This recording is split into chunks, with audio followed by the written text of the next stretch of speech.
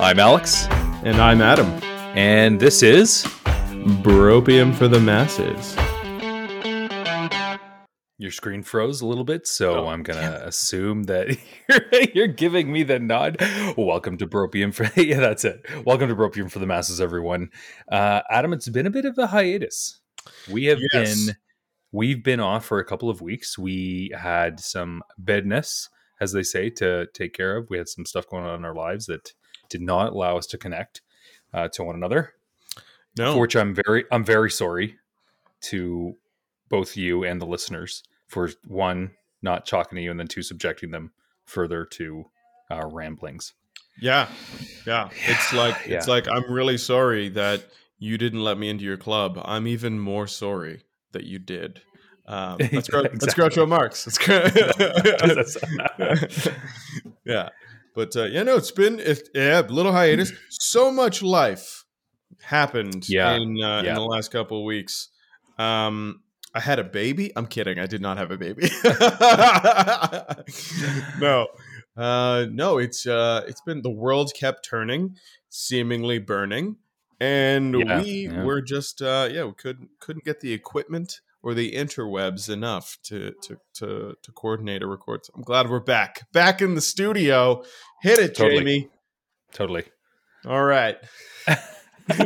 Well, so this is like, what is this, our 31st, man. We're in 31st episode. 31. For 31 weeks out of this yet incomplete year, we decided it is better to drink together and ramble at each other for the masses than it is to just do that on your, Chesterfield at home. I think we chose right. Alone, naked, with my dog and a jar of peanut butter, which that's never happened. I just thought it sounded bad, but I've never done that. Like, I swear, not even twice or three times. I hear it's super effective, but I'm not from experience. Like, I shave my neck beard to get on the podcast every week. It happened to a friend of mine. All right, Alex, I think we got to do it, man. What are you drinking? What's on the menu? Honestly, I went easy. I just got a lager. I'm not going to name the company it comes from because they're an international beer brand, and I don't want to give them any free publicity. That's how I'm rolling today. You're drinking Boer's Canquet. That's just terrible. No, that's too obvious. We have to come up with something different. Yeah. Lud Bite. Alex, I'm double fisting today. It's been so long that I had to have a glass of scotch just so I could prep my sanity and emotional state for what we're about to talk about today.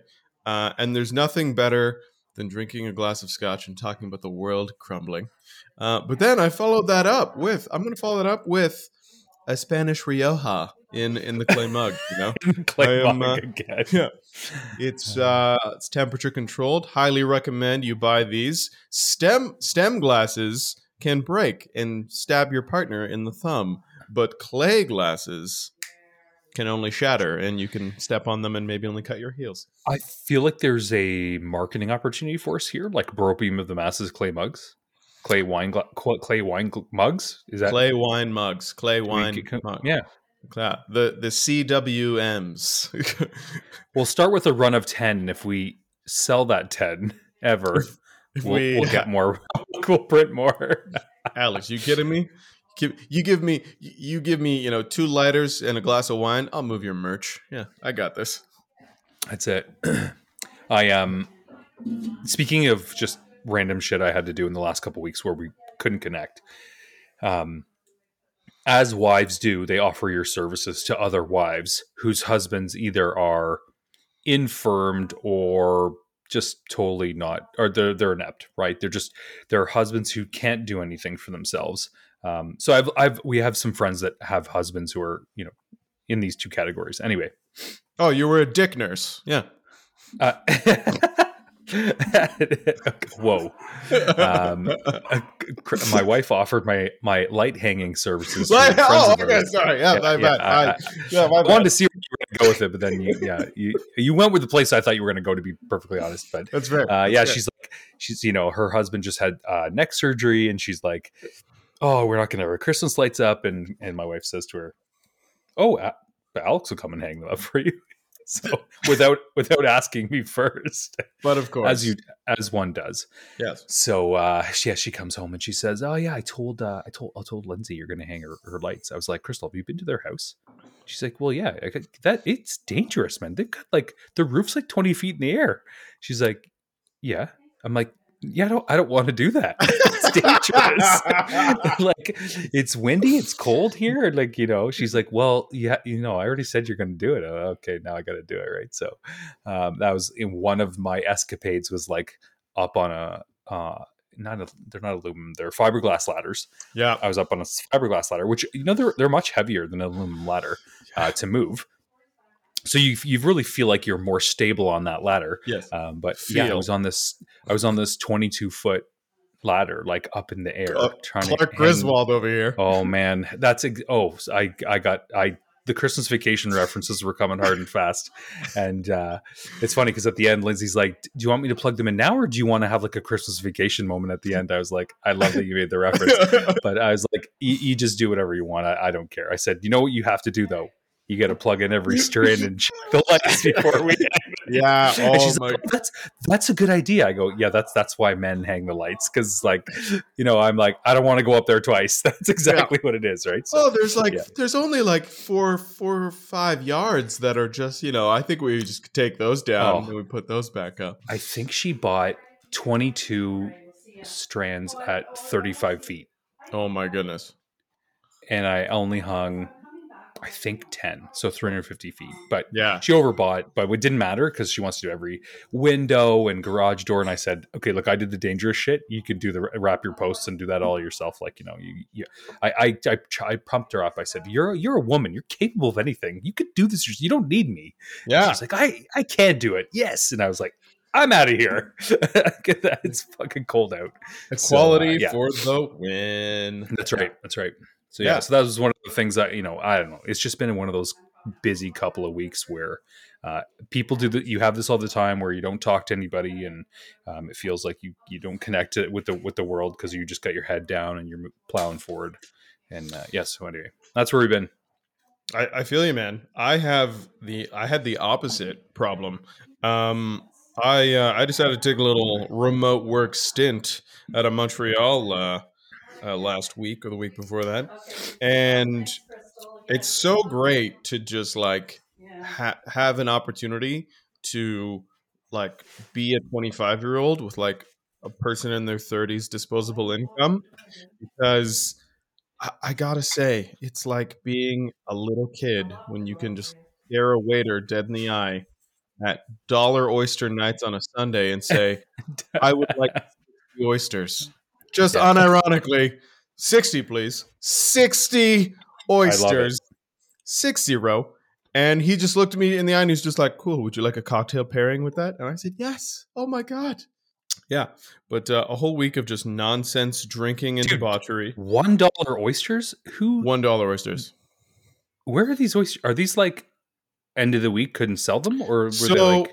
I think so that's what I asked him. I'm like, are these last Sunday's oysters? And then you got to clear them. But they were all Atlantic oysters, so they were all like just Oyster Farm, like Maine imports. And I actually think they stock up on Fridays and Saturdays just to get ready for their jazz and dollar oyster Sunday nights. Super impressed. Because, man, okay, if you paid me $1 an oyster to shuck them, I would make about like $6. Like I'm just not, obviously I don't do it for a living, so I'm not a proficient shucker, but like at $1 an oyster and you ordered 60. Yeah. How many other people did that? I'm doing the math on this and it feels like they must have, I don't know what they would pay somebody to do this. This guy must be a pro at it. There's a lot of shell in your oysters or what? Like, no, it was like clear shucks, Alex. We're talking smooth shucks and like an eyedropper of this delicious hot sauce, some of that onion vinegar. Oh, it was like nice. I kept patronizing the bar because the oysters were so good. I think that's where they make their money. They got to make it on the cocktails. Yeah. and it's called a mignonette, actually, just for the just to class it up here. Yeah, yeah. onion jam's called mignonette. Thank you. I didn't know it was a mignonette. Wow. Okay. Oh, look at that. Wow. So really put in my place for ordering those 60 oysters just now. I was like, oh, I know something Adam doesn't know. This is like this never happens. Our father and I, yeah, that makes sense. We did a oyster tasting on the East Coast where they paired 3 scotches with eyedroppers, and you actually added like a Lafroig style, like a peaty one or whatever, and you added only with a 1 eyedropper, like a single drop to the oyster. Honestly, yeah, it was pretty good. It was pretty good. Yeah, I man. would never have thought scotch and oysters would be a thing, but they are. Hey, if vodka and oysters is a thing, and champagne and oysters is a thing, surely scotch and oysters has to be a thing. Well, that's all the fun things we have to talk about, Alex. Would you like to talk about the giant chasm that has opened up in the middle of the earth where hell is now spewing forth and infecting people with, I don't know, it's called hedapacism? Hedapacism. People's heads are just getting shoved right up their own asses. So we talk a lot about the free speech ecosystems and the public square and social media on you mean those advertising platforms that are masquerading as free speech ecosystem? Yes, of course. So in true Bropium fashion, I mean, we obviously have to talk about the Kanye West issue. And how it's correlated to Twitter. And this is it's a weightier topic, but I think it's worth talking about because I think on our last podcast, I got to apologize for that terrible audio. Like, what was it on episode 29? Yeah, it was 29. I don't know. Like, I don't know what happened there. I had a massive audio problem. So for those of you who just skipped 29, that's the data point we're gonna just erase from the metrics. But so I think we talked about this on 29 or podcast 29 or 30, where we discussed like, what is Kanye, what's happening here?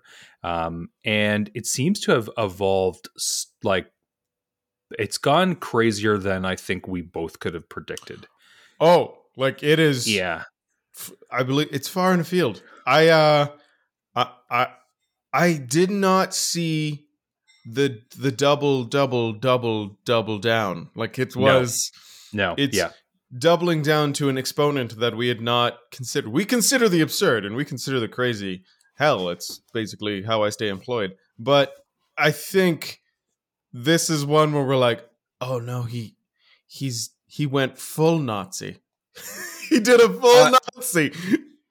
It was almost like I imagine it's like seeing Jesus perform a miracle. You know, something so crazy. Like if Jesus were real, he's not. But if he were and he performed a miracle in front of you, like made two fish into 1,000, and you're like, this doesn't make any. It's like seeing Chris Angel float in the street. You're like, what is happening here? So we saw. Or I would say, I wouldn't go so far as to say seeing Jesus sexually assault Chris Angel. Like you're just so mind blown by both things happening. Chris Angel's floating. Jesus is there. You're like, holy crap, it's Jesus. Holy crap, Chris Angel can float. Oh my God, Jesus is sexually assaulting Chris Angel while he's floating. And he's standing on water. Oh my God. This is our best analogy, but we saw Kanye West on Alex Jones's show beside Nick Fuentes, the America First neo-Nazi, talking about how much he loves Hitler and how, quote, Hitler did good things. It was the dumpster fire of dumpster fires. And I'll be honest with you, because I love Schadenfreude. All I thought was, I wonder what all those people are thinking who defended him. Like 2 weeks ago, we're like Candace Owens and Kyrie Irving and a bunch of people who are like, oh, Conway's okay. Kanye's okay, man. He just has a little bit of a mental health issue. It's like, what now? What now? And what the fuck was he wearing on Alex Jones's show. For people who didn't see it, well, I hope people know who Alex Jones is by now. He's comparatively incredibly far to the left from Kanye's perspective. That's who Alex Jones is. He's somehow pushed Alex Jones to the middle. Alex Jones is now a centrist compared to Kanye West, which all about no one could have seen coming. Yeah, it is. So this is the Alex worst Jones timeline. He's a conservative talk show host who talks about like how Sandy Hook famously victims. Sandy Hook victims were not victims. They were all crisis actors, and it wasn't real. And sent his followers to the homes of all the parents who had dead children, as you do, as one does. As one does. And he's now ordered to pay over $1 billion in damages, which somebody made with this is a distinction. I think I forget who I heard say it. It was like, have you ever seen two people on the same show who've lost $1 billion? It's like you have now because you saw Kanye West talking to Alex Jones. And it's like, that is true. So you could tell by the video. I don't know. Did you watch it? I think I sent it to you. I watched clips of the full interview. I did not watch the full interview. I find Alex Jones just abhorrent. Not even just abhorrent. Like to me, I think there was always an oafishness that I couldn't get past. Like I saw the performative nonsense. I'm like, oh, this is very, very, very sufficient performative nonsense to make people believe this is what this guy actually believes. But I just find him actually just like dull. So I didn't watch all of it. Yeah. Well, dull. He's a dullard. You mean maybe like he's not smart. I would say it's like when someone is so clearly acting at you that you're just like kind of just tune out. That's how I feel about Alex Jones. Yeah. Okay. Especially after the trial, where he's just like it's just a performance. I swear. Yeah. So no, but what I saw the clips where Alex Jones is like, let's dial this back, and Kanye is like, let's triple down, and Jones is like, okay, yeah, well we have difference of opinion. Yeah, there were moments during the whole thing where I felt like Alex Jones was legitimately uncomfortable, and that is saying something for a man who will say anything. Who will say anything? Right? He was. Who will look parents in the eye and say, "Your children aren't dead. You're a crisis actor." He actually had to requalify like his position after Kanye was like, I'm sick of Hitler being put in a box and people saying all this bad stuff about Hitler. I like Hitler. He was a human. He had he had things of value, and he obviously brought up the Autobahn thing. Like he invented the Autobahn. It's like, no, he didn't. He's not an engineer. He didn't invent the road. But anyway, Alex Jones goes, okay, yeah, well, we're going to be right back in a second, but just to clarify, I don't like Hitler, and I don't agree with what he did. We'll be right back. Yeah, it's like, okay, he had to throw that in there on purpose, right? Like, it was something, and I mean, and then you look at Nick Fuentes, the leader of the America First Party, an avowed neo-Nazi, hates immigrants, hates black people. Here he is nodding at everything that Kanye West is saying, and I thought, this is a moment. It's just a weird moment where, it's people don't like cancel culture, but even the right wants to cancel Kanye. Yeah. Even conservatives who are like, we shouldn't be canceling anybody. Cancel culture sucks. Liberals enforce it on us. This is a moment where even the right went. Alex Jones went, fuck, I could get canceled because of this guy again. I think he legit.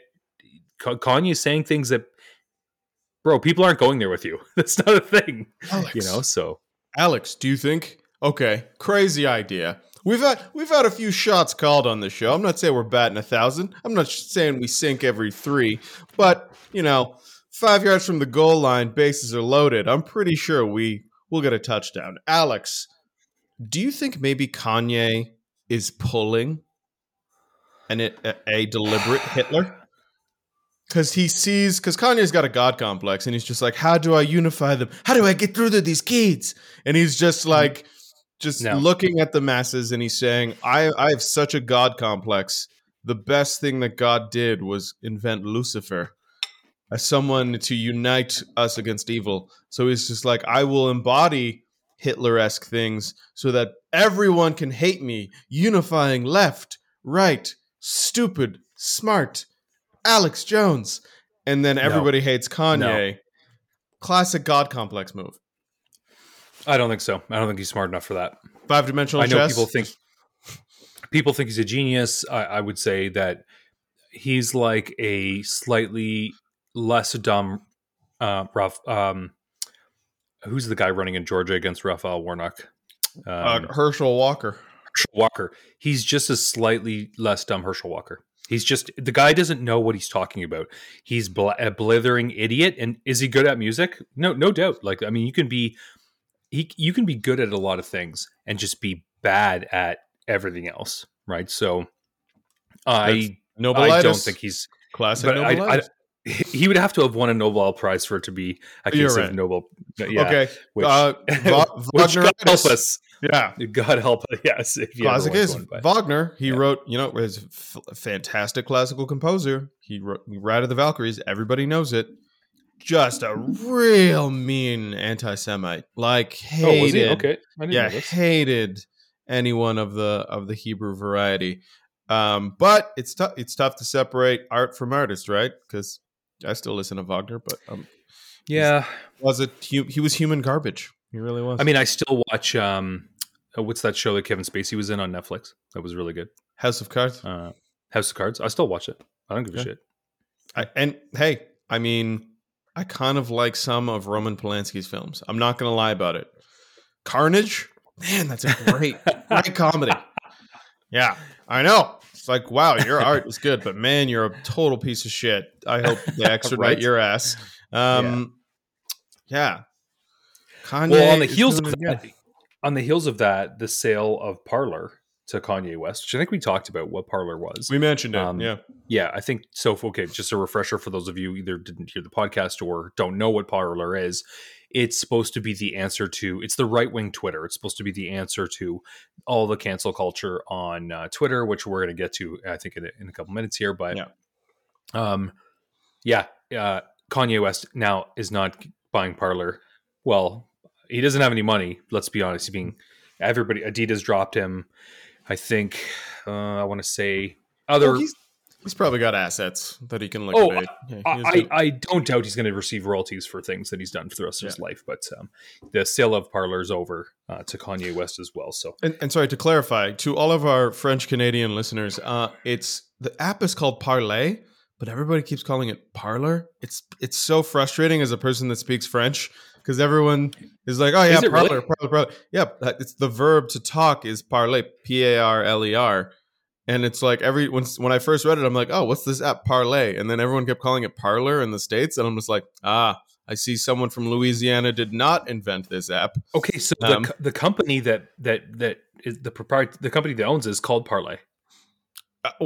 Parler. Everybody calls it Parler because it's English. It's English, but in French you pronounce it Parlay. You're right. You're right because Parler would be Parlour, Lour, like a parlor. Yeah. Yes. Yeah. So. Not only is the app shitty, it's spelled wrong. Oh, no, sorry. It's Parliament Technologies.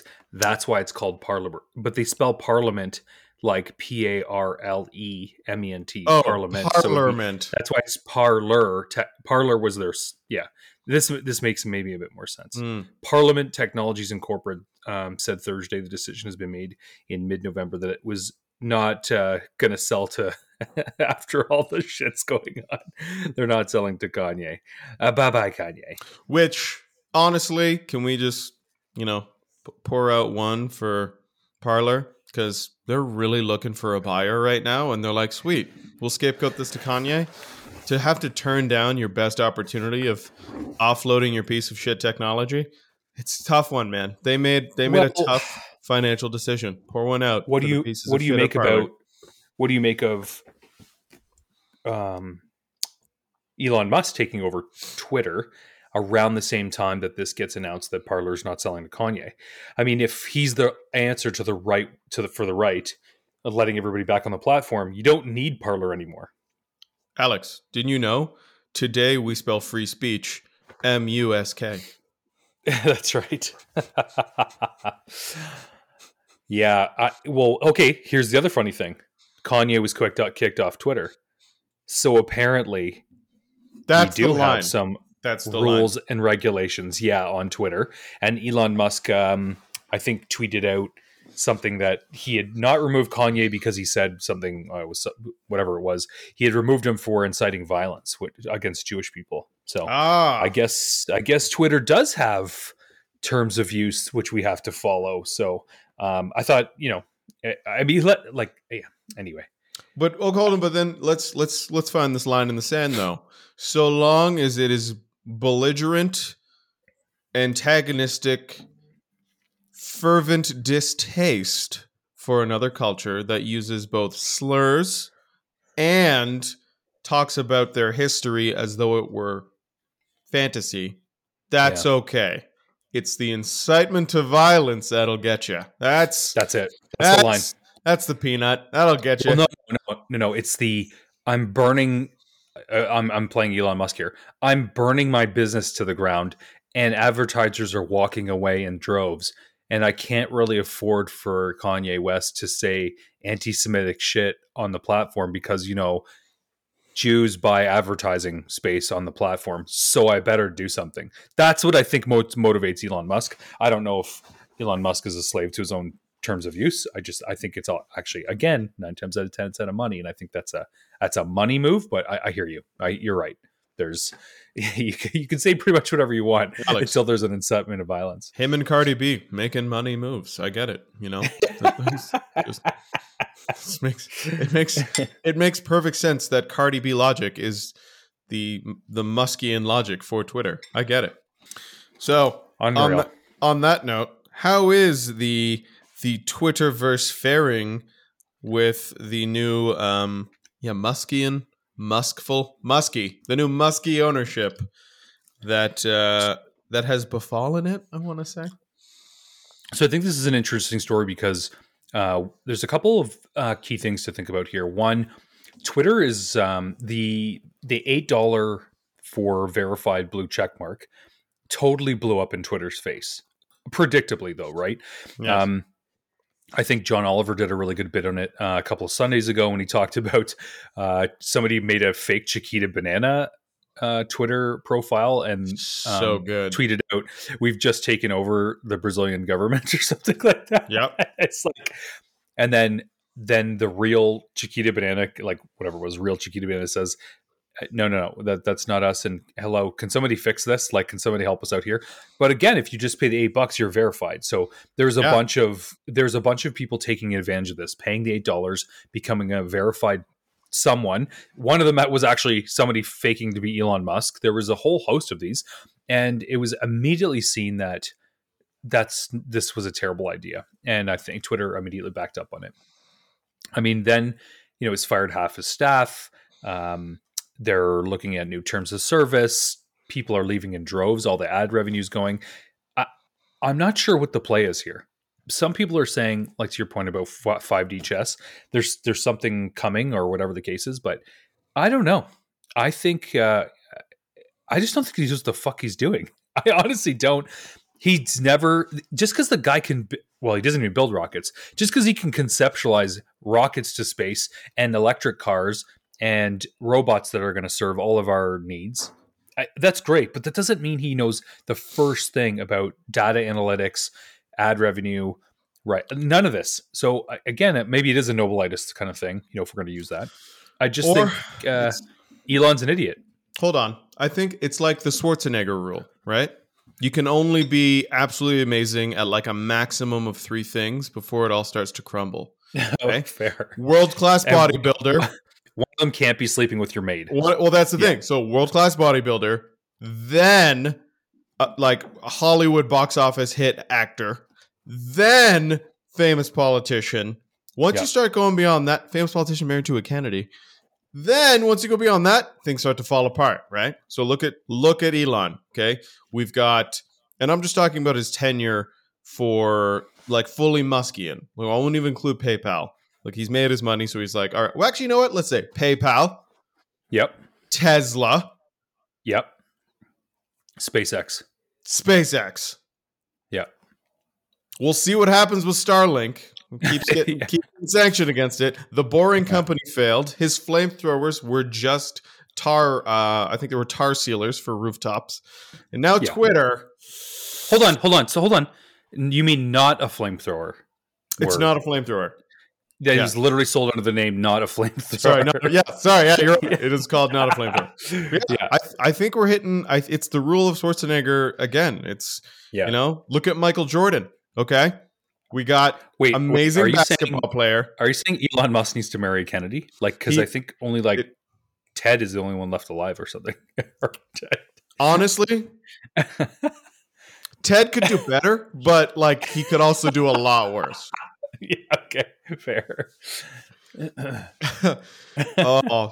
It's just a sad thought in my mind to see those two guys try to get it up for each other, just to have even a tenable roll in the hay that qualifies as sex. But that's a mental image.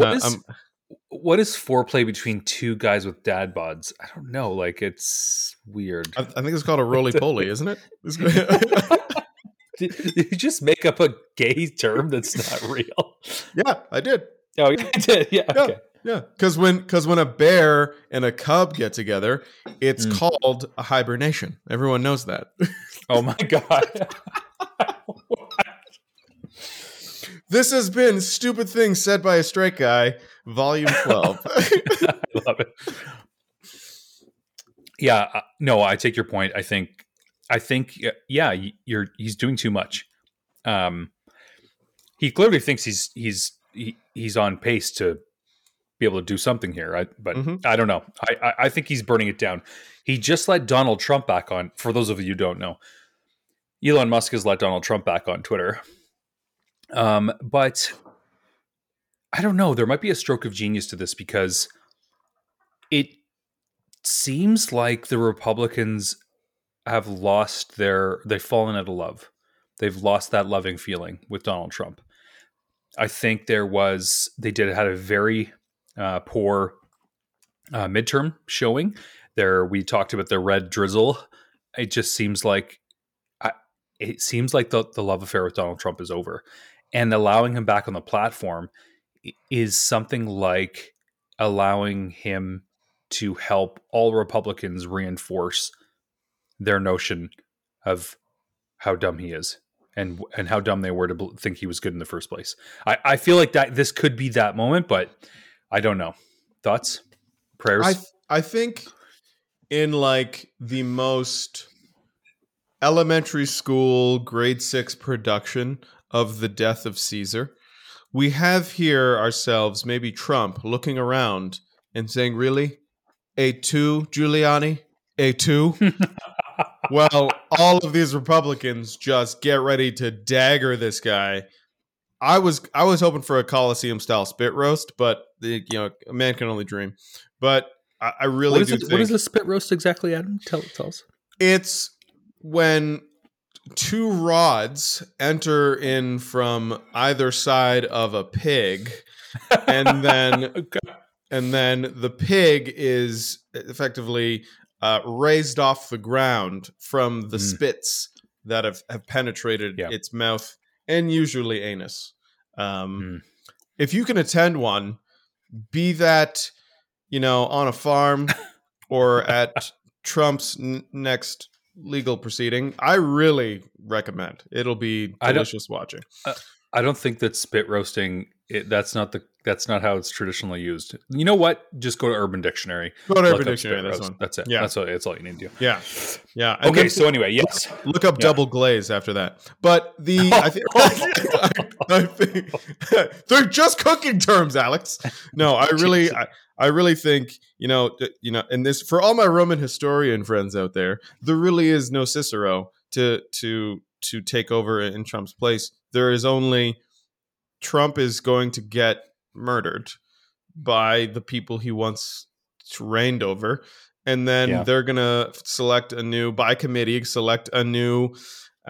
Caesar, and then ultimately run the empire of right-wing nonsense from there. And then ultimately, honestly, maybe Giuliani is Cicero. He's gonna try to flee, and then soldiers will capture him and then cut his head off. That's just the death of Cicero is kind of tragic. Yeah. I hope it's Roger Stone, but whatever. Oh, that guy's a supervillain. Well, Oh, he's a supervillain on Teletubbies, so do with that what you will. he's the guy. Okay, one, yeah. Stop with the French collars. Stop it. They're too. It's too French. Or the And Mr. you're right. Freeze glasses. You don't like those? No, it's like he looks like Gru. Like he's a caricature of a human being, and that caricature is like the Evil. slimiest, yeah, evil politician, shyster confidence man you've ever seen. It's so weird. Anyway, Yeah. we're not talking about Roger Stone, but Sorry, I apologize. yeah. So Elon Musk on Twitter. I mean, it's a dumpster fire right now. And again, it's not clear to me what exactly he's trying to do, but it seems like he better get his act together, or because people are leaving Twitter in droves, right? And and nay. So, well, I think a lot of liberals are leaving Twitter. People are leaving, but they're also getting fired, or getting let go, or getting just dismissed, or because this. Oh, I meant the platform as a way to communicate. Oh, sorry, my bad. Yeah, so people as a platform right, on both accounts. Yeah, yeah. Well, now that Twitter doesn't have Ryan Reynolds, it's destined to fail. I mean, once you lose Ryan Reynolds, you're separating your existence between when we could stay alive, and then now we know why we're going to fail. No Ryan Reynolds, no success. But for people at the organization itself, and this is where I think the problem with having an organization full of people that have jobs to do might actually be the nail in the coffin that sees Twitter just lose a shit ton of money for everybody, and then Elon try to sell again at a massive loss. So there's a classic. You ever heard the book the Mythical Man Month? No. Book written in the 70s by an IBM guy, Richard. No, Fred. Dude used to work for IBM. He basically set up software engineering, project management in the 70s. And he had a very simple philosophy. He had a simple philosophy was, if your complex software system that you're going to build is already late and you add more people to it, you'll only delay it further. Inversely, that makes sense. Yeah. Inversely, if you keep reducing people to keep your software system running lean, there is only so many people you can cut before the system starts to collapse in on itself, because there's actually not enough people to maintain it. So there's like sweet spots, like, and there's no software has there's no perfect sweet spot. It's a sweet spot for a software, and usually you try to get enough people just to keep the friggin' satellite in space so it doesn't come crashing down to Earth. What the like cut everybody and see if that gets everybody going philosophy is really just saying, okay, whose job is an actual priority? But with large software organizations like Twitter, you're not taking a machete to clear a path in the woods.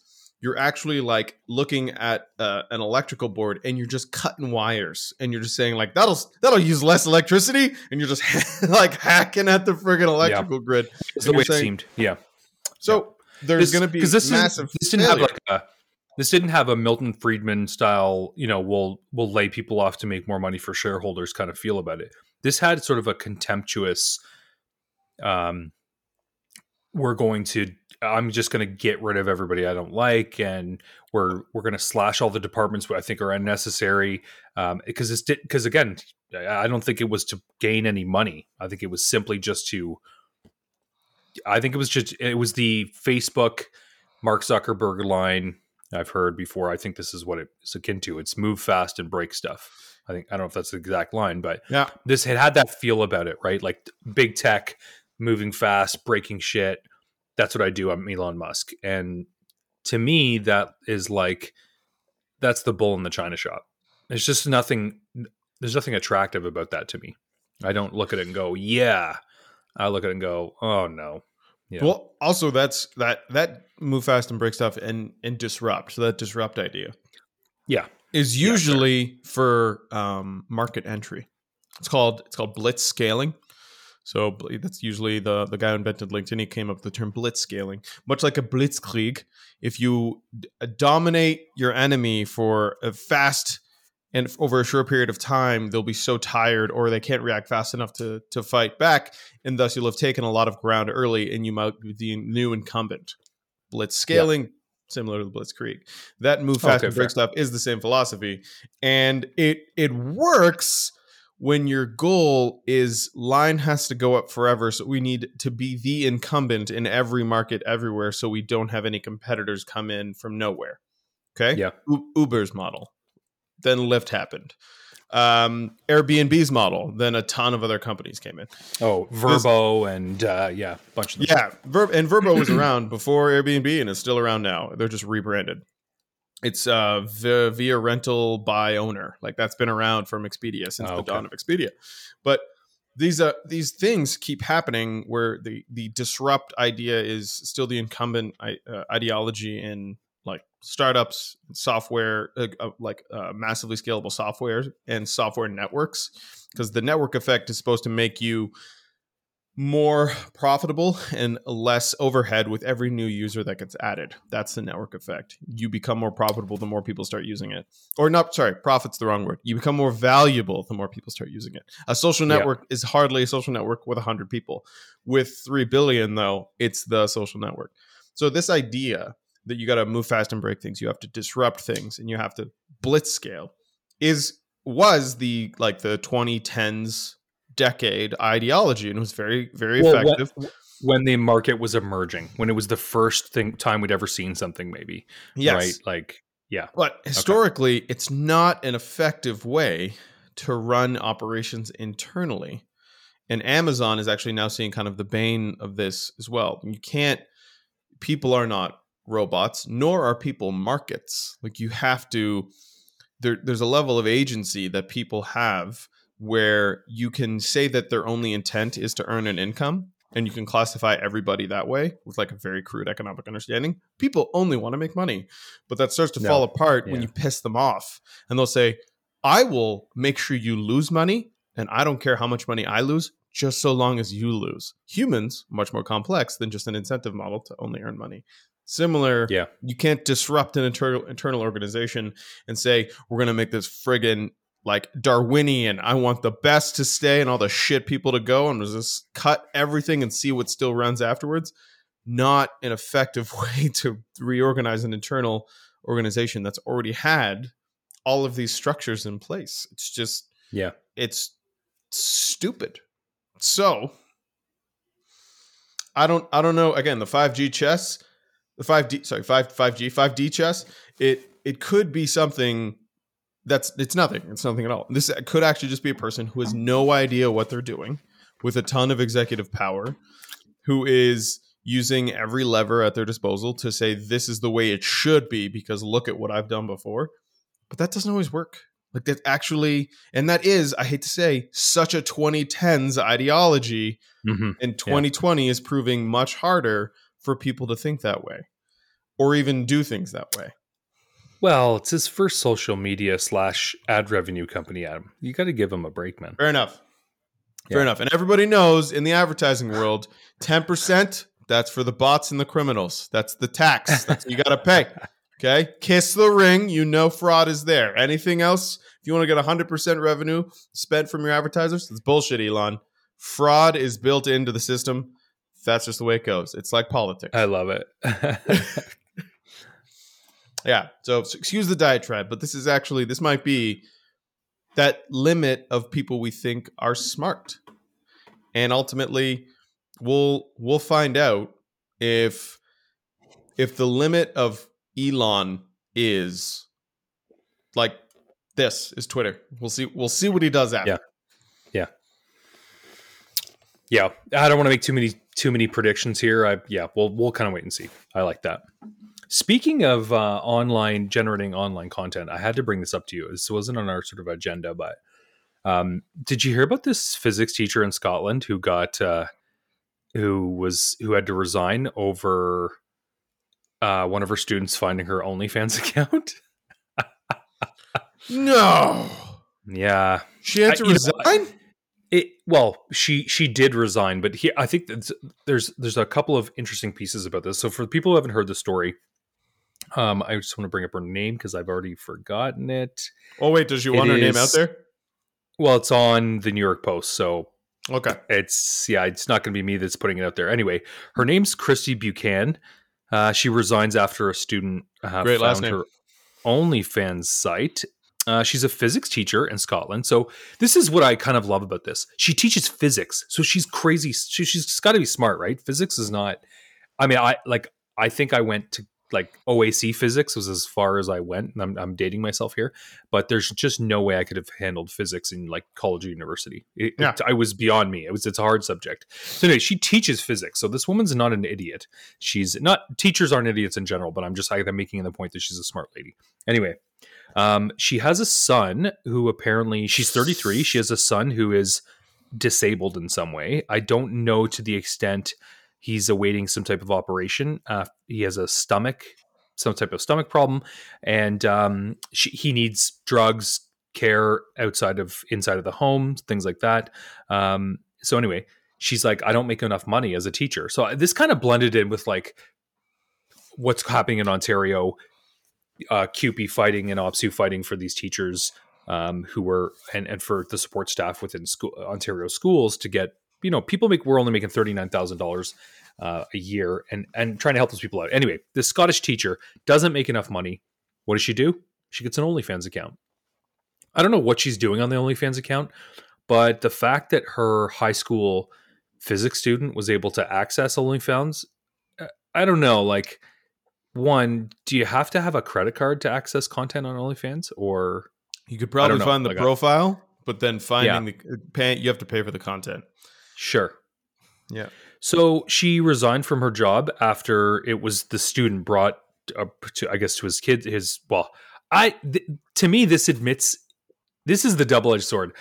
You admit you're on OnlyFans, right? Like you're a teenage boy in high school. So now your parents know you're on the internet looking at porn. I mean, they knew that already, but like, let's be real. Now you're fully admitting it. But paid porn. Like, but even worse, paid porn. So, come on, kid. Or not worse. I don't know. Weird. It's like there's loads of free porn, man. What are you doing? Mm-hmm. So anyway, she resigned over these racy images, and they're mostly just pictures of her in like tight bathing suits, things like that. Again, you can't get access unless you pay. But she said she was making as much as 50 to 60,000 which 50 to 60,000 euros a month on OnlyFans. And I'm like, shit, yo. So she really loved teaching physics. That's what I'm hearing. She's a physics teacher who has an OnlyFans account, who still gets up at 7:00 every morning and goes to school and deals with these shitheads and meathead high school students and teaches them physics, and then comes home and does OnlyFans content. So you're telling me this woman loves physics? So she had to resign from a job she loves because what? She's on OnlyFans? I don't understand what's happening right now. The pension aside, yeah, that's a teacher who definitely liked going to work every day. If they're clearing 50,000 euros, so a classic probably like a 1.3 now. So we got what, 10, 5, 15, probably 65 grand Canadian a month. Like, right. That's awesome. Yeah. So apparently the school that she worked for was about to discipline her, but she said she wasn't going to give them the satisfaction, so she just left. So it's not really clear she was going to be fired. And to be honest with you, I don't know that you can be fired for something like that in Scotland. Whatever the case is. Privacy of her own home. What if it was just mukbang? Yeah. Okay, could have been anything. So she also made a point here, which I thought I want to get your take on. She blames teachers she blames parents, deflected some of the blame onto them, said they were at fault for not making sure their children don't have access to porn sites. What do you feel about that? I wasn't quite sure how I felt. It's like, yeah, you put the power of the internet in your child's hands. Like, but you didn't brief them on what the internet was? No, are you responsible for everything they see now? So are they responsible for everything they see, or are you? Or are you both responsible? Does she have a point here that she blames the parents for allowing their kid to search OnlyFans? Like, well, I mean, they're on Instagram, and fucking Instagram and TikTok are basically just advertising previews Yeah. That's exactly, they're advertisements for OnlyFans. I mean, prove me wrong. Somebody show me something that's different.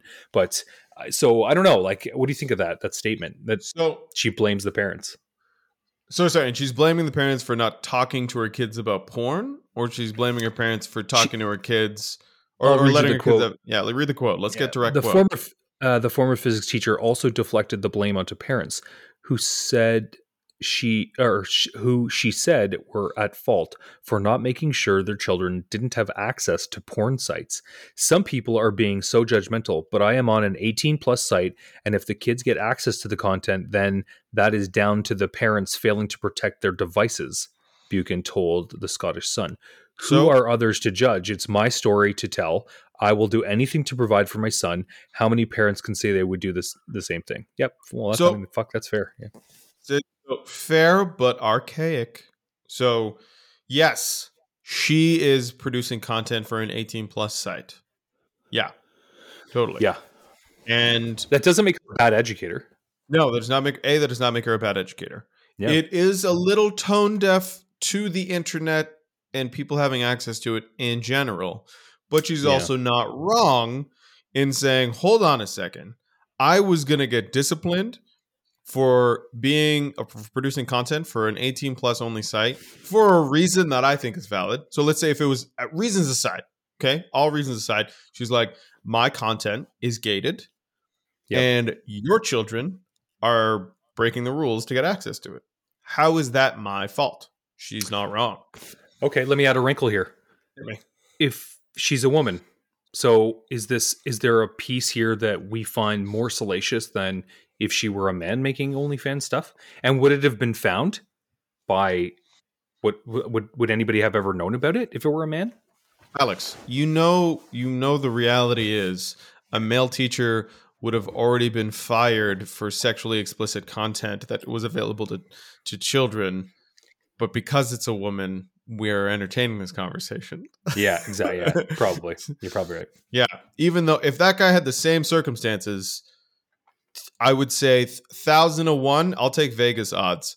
1,000 to 1.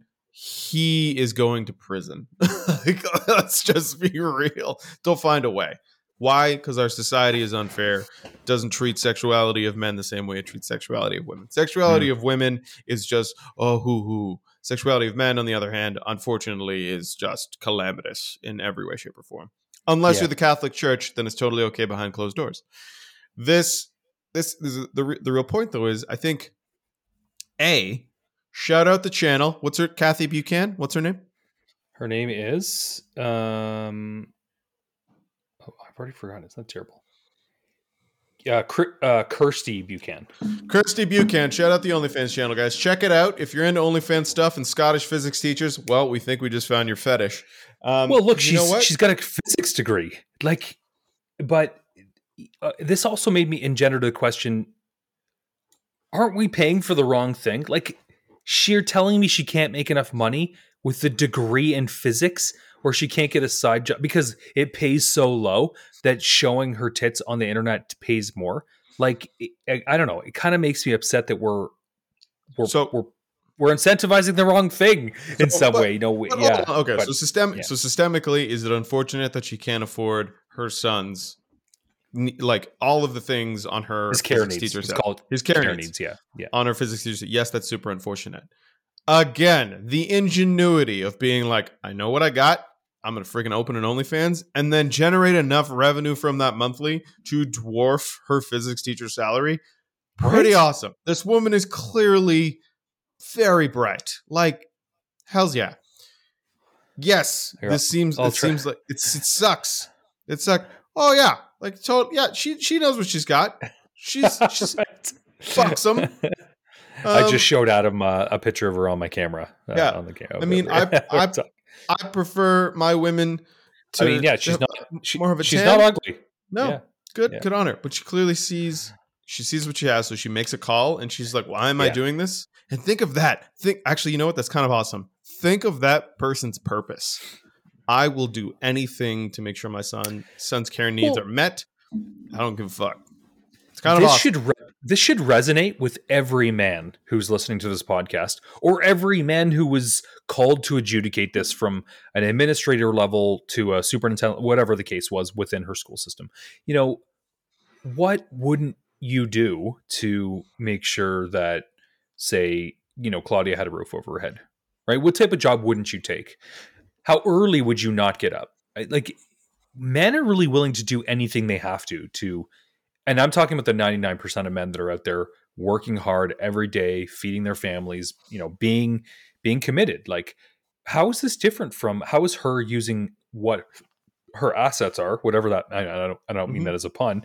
How is that different from men using their muscles to do perilous construction jobs? Or, to me, this is there's nothing different about this. So for the haters who were like, oh, she's a teacher, it's like, yeah, I don't know, man.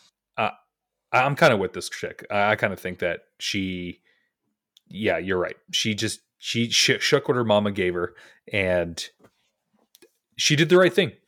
What person wouldn't do this? Wouldn't go out of their way to save their family? And some people listening to this are going to know exactly what I mean, because they've done some shit that maybe that they just had to do in order to get by.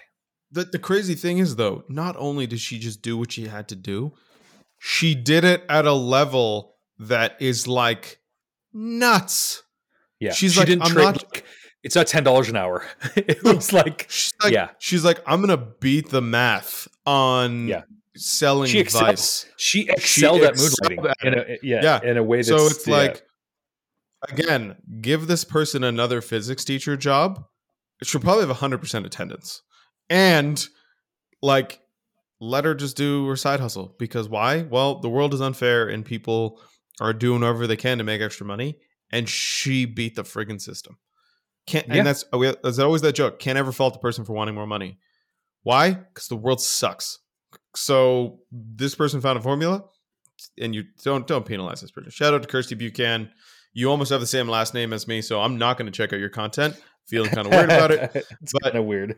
Ultimately, yeah, you beat the system. I hope you get your pension.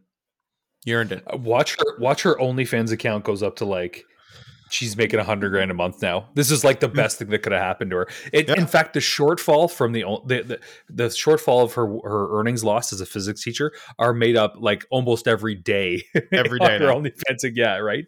Yeah. This would be anyway. I just saw that yesterday, and I was like, I gotta talk to Adam about this. This is an interesting one. Hell yeah! Again, it plays with some sexist tropes too. Oh no, but sex work is work.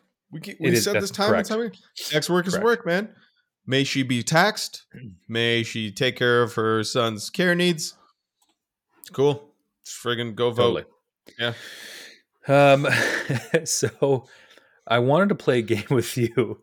This is always good. Good start. Good start. I'm gonna say a quote, and you're gonna tell me who said this, and you're gonna be surprised at the end by this is.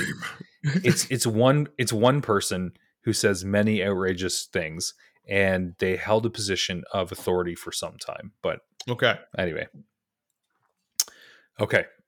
So this is going to lead us into our next topic. But I thought this would be awesome. Yeah. Statement 1. He should say that this is a game. We are in a game, and at the end of the game, we shake hands, and this can happen because we've worked so hard against racism and discrimination.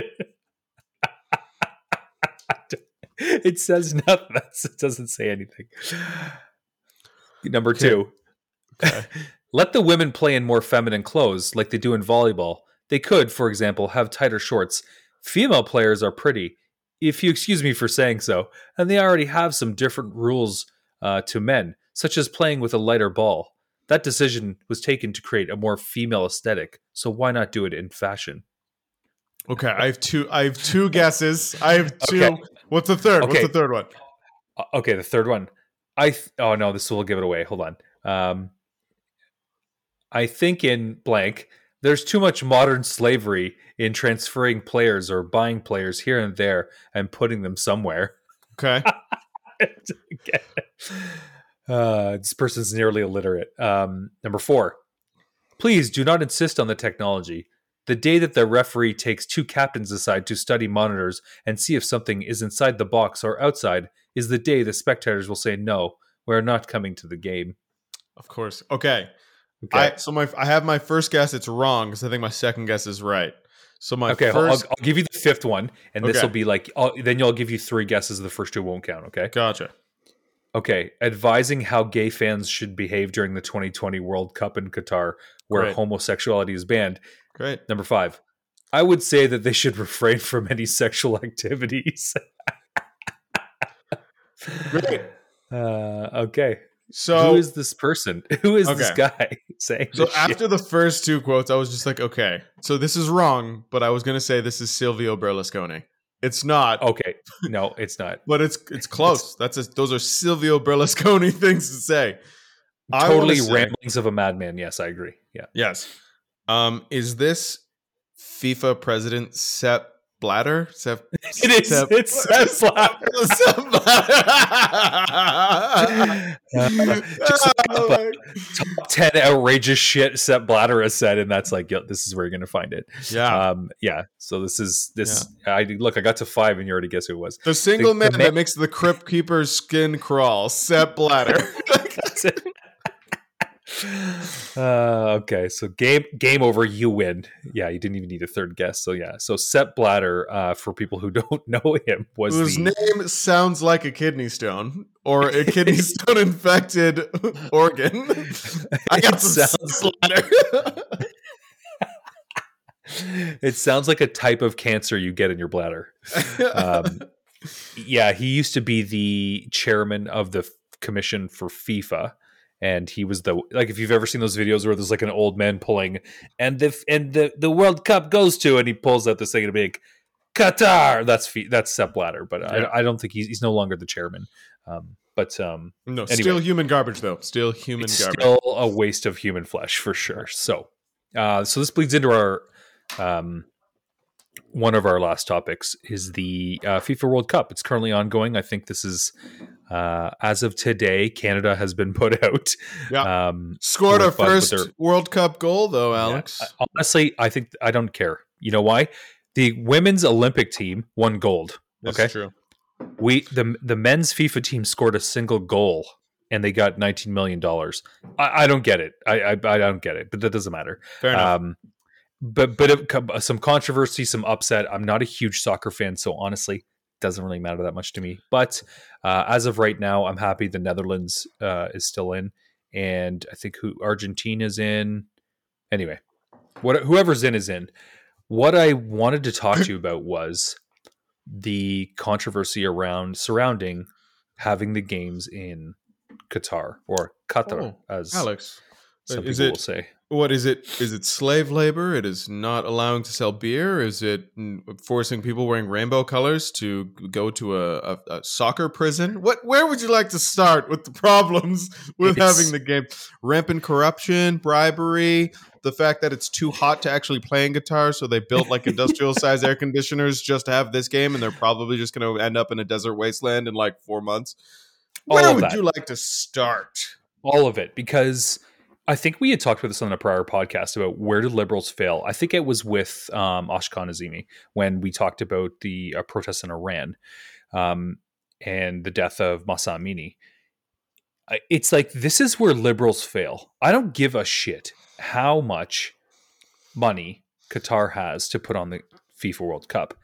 The volume of corruption and slave labor and human rights violations should have I heard this. I don't know if this is a rumor, if this was actual reporting by the New York Post or the Wall Street Journal story, and it was like something like there's rumors that each of the FIFA officials who made the decision were each paid $1 million by the Qatari government. And only I thought, okay, how big is Qatar? Like $1 million each, and that's a sum, right? It turns out there's like only 380,000 Qatari citizens. Yet they built all these fucking stadiums and villages, right? It's like, well, how'd they do that? To your point, it was like 6,000 migrant workers that they brought. No, it was more than that. It was tens of thousands that lived in just I think it was Just 6,000 that died. 6,000 that died. So that's sorry. Yeah, I'm correcting myself here. They say that like basically the stadiums are built on the bones. It's like the Silk Road. They're built on the bones of fucking all the slaves that built it. Like this is Yeah. crazy. There's some craziness going on up there. It's a problem when you as a migrant worker are imported into Qatar, and when you get there, they take away your passport. And then you say Correct. fudge. And So that's one of the nameless people are dead. Only their families remember them. It's like just so tragic. So some of the weird shit that I heard was going on. Vice did an expose on this. Was one, they give the workers salt tablets in order that they don't need to drink as much. Water, Yeah, higher water retention. because they'll just retain water, so you don't have to actually give them as much water. Thus, they have to take less breaks for water, which is like already should make people feel really weird. The living conditions, they're usually like 10 or 8 men to a room where they sleep on the floor, and they don't even have showers. So these guys work all day in the blistering heat, and they don't actually have a shower at the end of the day. They actually, some of them use toilet water, which they put into they fish out with a bucket, they add soap to it, they soap their bodies, and then they rinse repeatedly with the water that's in the toilet. Like this is like an ablution, basically. Like you're finding any water source, you're just pouring it over your back. Ablution is a religious ritual. That's not just it's not a bathe. You're saying it's not knocking against ablution. They're just doing whatever they can to get water on their bodies to try and bathe. Yeah. So I think they attempted to speak to the Qatari government about this, and of course they were shut down immediately. No one wants to talk about this. So I don't know, like migrant workers, Alex. What migrant? We live in the era of alternative facts. The Qatari government was like, they live in excellent conditions. You must have gone to one that was like not ours or something. There's some bullshit, right? So I don't know, like there's a real social cost to the World Cup right now. And that is, I mean, there's a social cost anyway. Like, let's be honest. But the idea that like they couldn't sell beer there, there's widespread corruption. Over 6,000 people died during the construction over the 10 years it took them to build the stadiums. This is where liberals fail. This is where everyone should have protested the games and said, no, we're not going to Qatar. Every single team should have said, I don't give a shit if it's the World Cup and it only comes around 4 years. No one's going there. Let Qatar play by themselves. Let them say they won their own FIFA World Cup and no one show up to it. Like, I just think there could have been a lot more activism on this front. Hold on, if they didn't have so much oil and I have a counter argument though. Sure. What if, since you have Qatar as a platform, you use it to get a message out? Yeah, and this is the other side of the coin. Like Iran, the players for Iran, their families are probably not in the best state right now because each of those players protested their own government at the games. They had a platform and they said, the whole world is watching. Let us show who we stand with. So therein lies a problem with when you have a platform. If the world protested and no one focused on Qatar, well then we have this group of people who wouldn't have had the platform to say, remember, our regime is full of shit, keep fighting. Well, you're right. This is the other side of it. Like, well, if we push them too far to the margins, they become, and isolate them, they become worse. If we bring them into the fold somehow, and this is what one of the FIFA officials had said on the ask. I think he was asked by a reporter. I don't know which FIFA official was saying, how can you really have the games there when they have all these human rights abuses, right? They don't, like, gay marriage is illegal. They kill people, throw them off building tops, kind of that kind of style shit.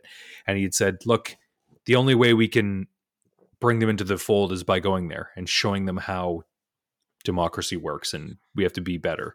And to that, I would say, I mean, he's making a good point. It doesn't feel as good though. It doesn't feel as good. It's a political statement. Middle Eastern dictatorships don't really operate like Western democracies. Western democracies, how exposure can triumph. Exposure does not triumph. Exposure does not triumph in No, it leads you to them in to you. authoritarian states. Yeah, It leads they just it's they know gulag. who you are. It's how you go to gulag. Yeah, Yeah. that's it. So Yeah, what you actually need is a collapse or a rebellion where nobody wins. And then my preference is a 1970s styled, CIA installed progressive dictator who then allows us to speak to them on a world stage. Classic Western democracy. I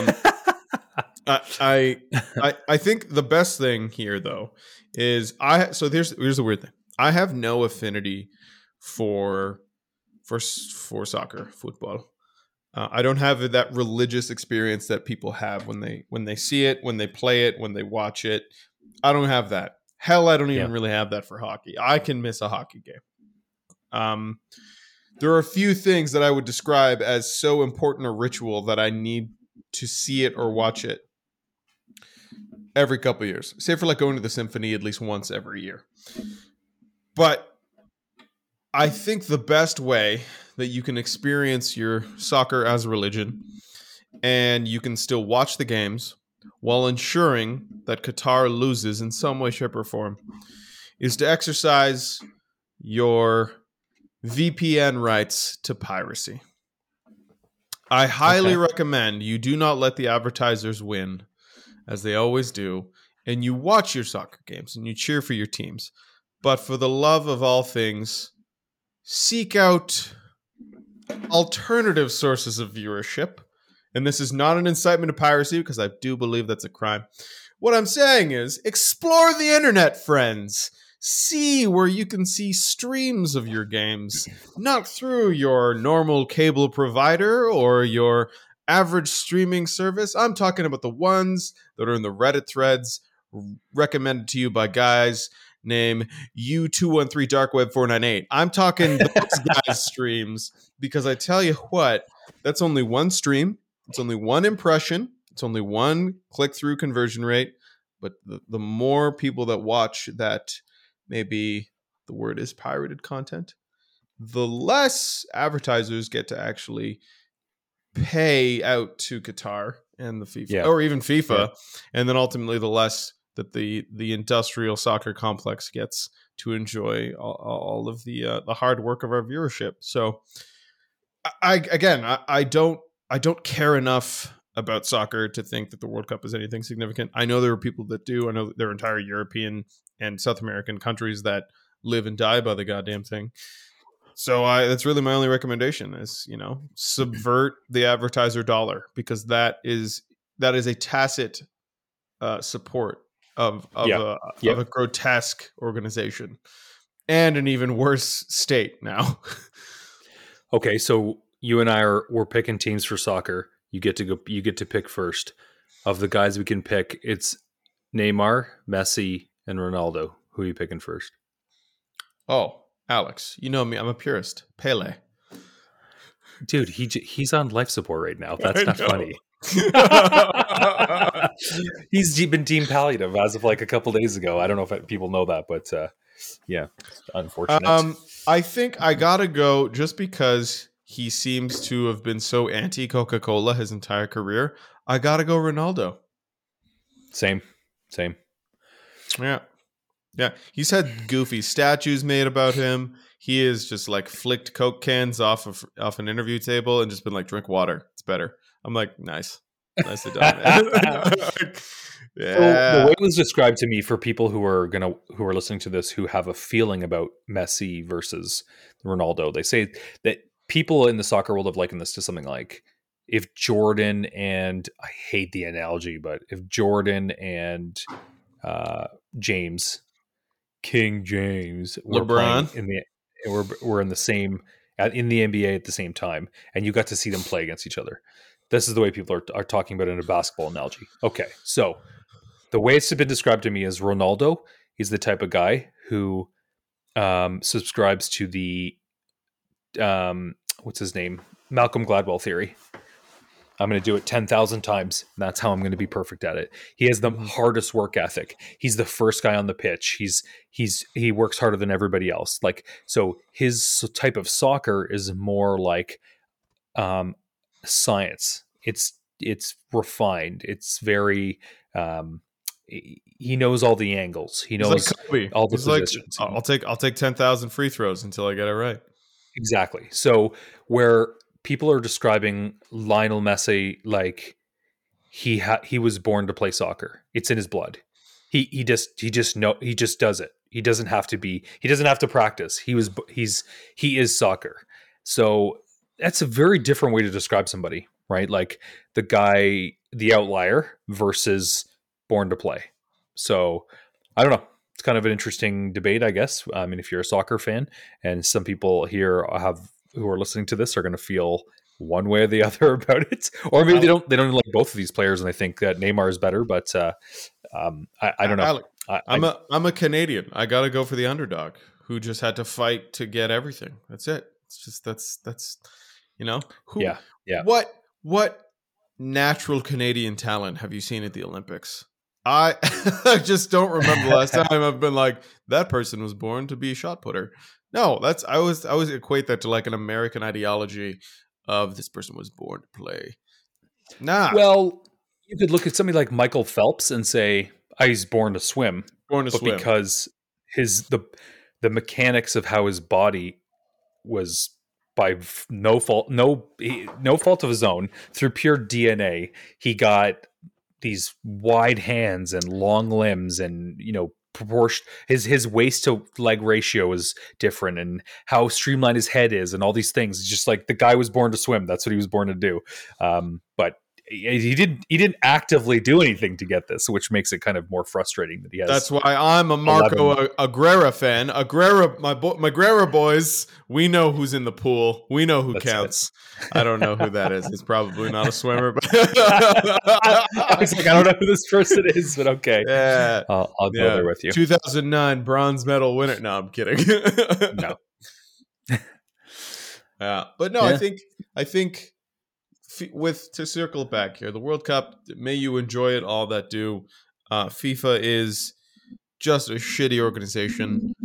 I mean, yeah, that was going to be my last question to you. What do you think? Is it time to like get rid of FIFA? Like, is the organization of the lottery system, or how the fuck they're doing this bid system? I mean, is enough enough? Like, haven't soccer fans had enough of that corruption, or is it baked in? Is it part of the pie that you have to the shit sandwich you got to tolerate? I don't know. I don't. So I'm always very hesitant to make moral judgments on entertainment and physics teachers and entertainment and vice providers. Like, sure, I know Anheuser-Busch has just ruined a lot of companies, but they still produce 2 or 3 products that I thoroughly enjoy, even though they're this massive beer conglomerate. Fair. I know that the NHL is trying to bury sexual assault scandals amongst coaches and players. They're doing their damnedest. I still really enjoy hockey, like, in watching it. Yeah. I know that. I know that Lockheed Martin still produces weapons that sometimes kill children. I don't know how to be a moralist with active. Sorry, I don't know how to be an active moralist with everything all at once, which I don't think anybody can be. No. There's probably an AI aggregator that says these are the companies that are doing the least harm to the planet or people at any given time. But when it comes to human rights violators, I know that I'll likely always veer away from FIFA, not only because I think they're a shit organization run by garbage people, but at the same time, I have no affinity for soccer or football. There hopefully is a dividing line there for me in hockey one day, where I'll only prefer the friggin' pickup game at the arena because I know that all of the organizations are poison all the way down. Like, it's a tough call to make. I don't know. You know that before the game, we didn't gang rape a girl before we play pickup hockey. Well, on a balance of probability, we didn't. Balance of probabilities. There are a few. Exactly. There are a few old timer games where it could just be it could be a pig, could be they're crazy out there. A sheep. Whatever. Up in Timmins, you gotta do something before the game to get the nerves up. So You just made me think of something about how do you be effective, um, morally and ethically some of the time. And I don't know if have you ever heard of effective altruism? Uh, isn't this a? This Nope. No, I is don't. No, this is not. Well, this I've never heard of this. No. Okay, so effective altruists are a group of people, or it's a movement, some type of a movement. You may know one of its proponents, Sam Bankman-Fried of the Oh, FTX and oh, so Alameda scandal. it's a bowel movement, is what you're telling me. Yeah. So no. So effective altruism is giving away 10% of your income annually to really effective charities. Unfortunately, Sam Bankman-Fried was one of these people that was giving away 10% of his income, and he was um, he he using an effective charity is something like, I'll give you a good example. We give my wife and I give food and clothes, our if we have hand me downs, or we do food dry or clothing and food drives for a shelter in town, a youth shelter. And this is not braggable, but I know that when I bring a turkey to that shelter, they are going to eat that turkey, right?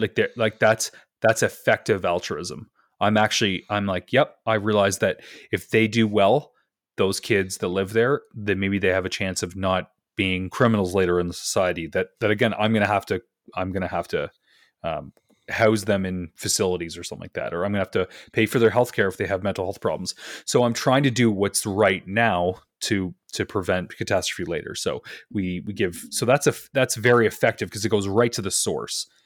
Doing something like donating $100 to cancer awareness to some random charity, that's not effective, right? That doesn't actually support cancer research, cancer awareness, breast cancer awareness. Let's say everyone's aware of what breast cancer is. So some of these are marketing ploys. Anyway, effective altruists who are very rich give away 10% of their income to companies that are super effective. And by whatever the measure is, I don't know. It's a movement. Anyway, Sam Bankman-Fried was one of the proponents of effective altruism. So you might know. You'll Sorry. know.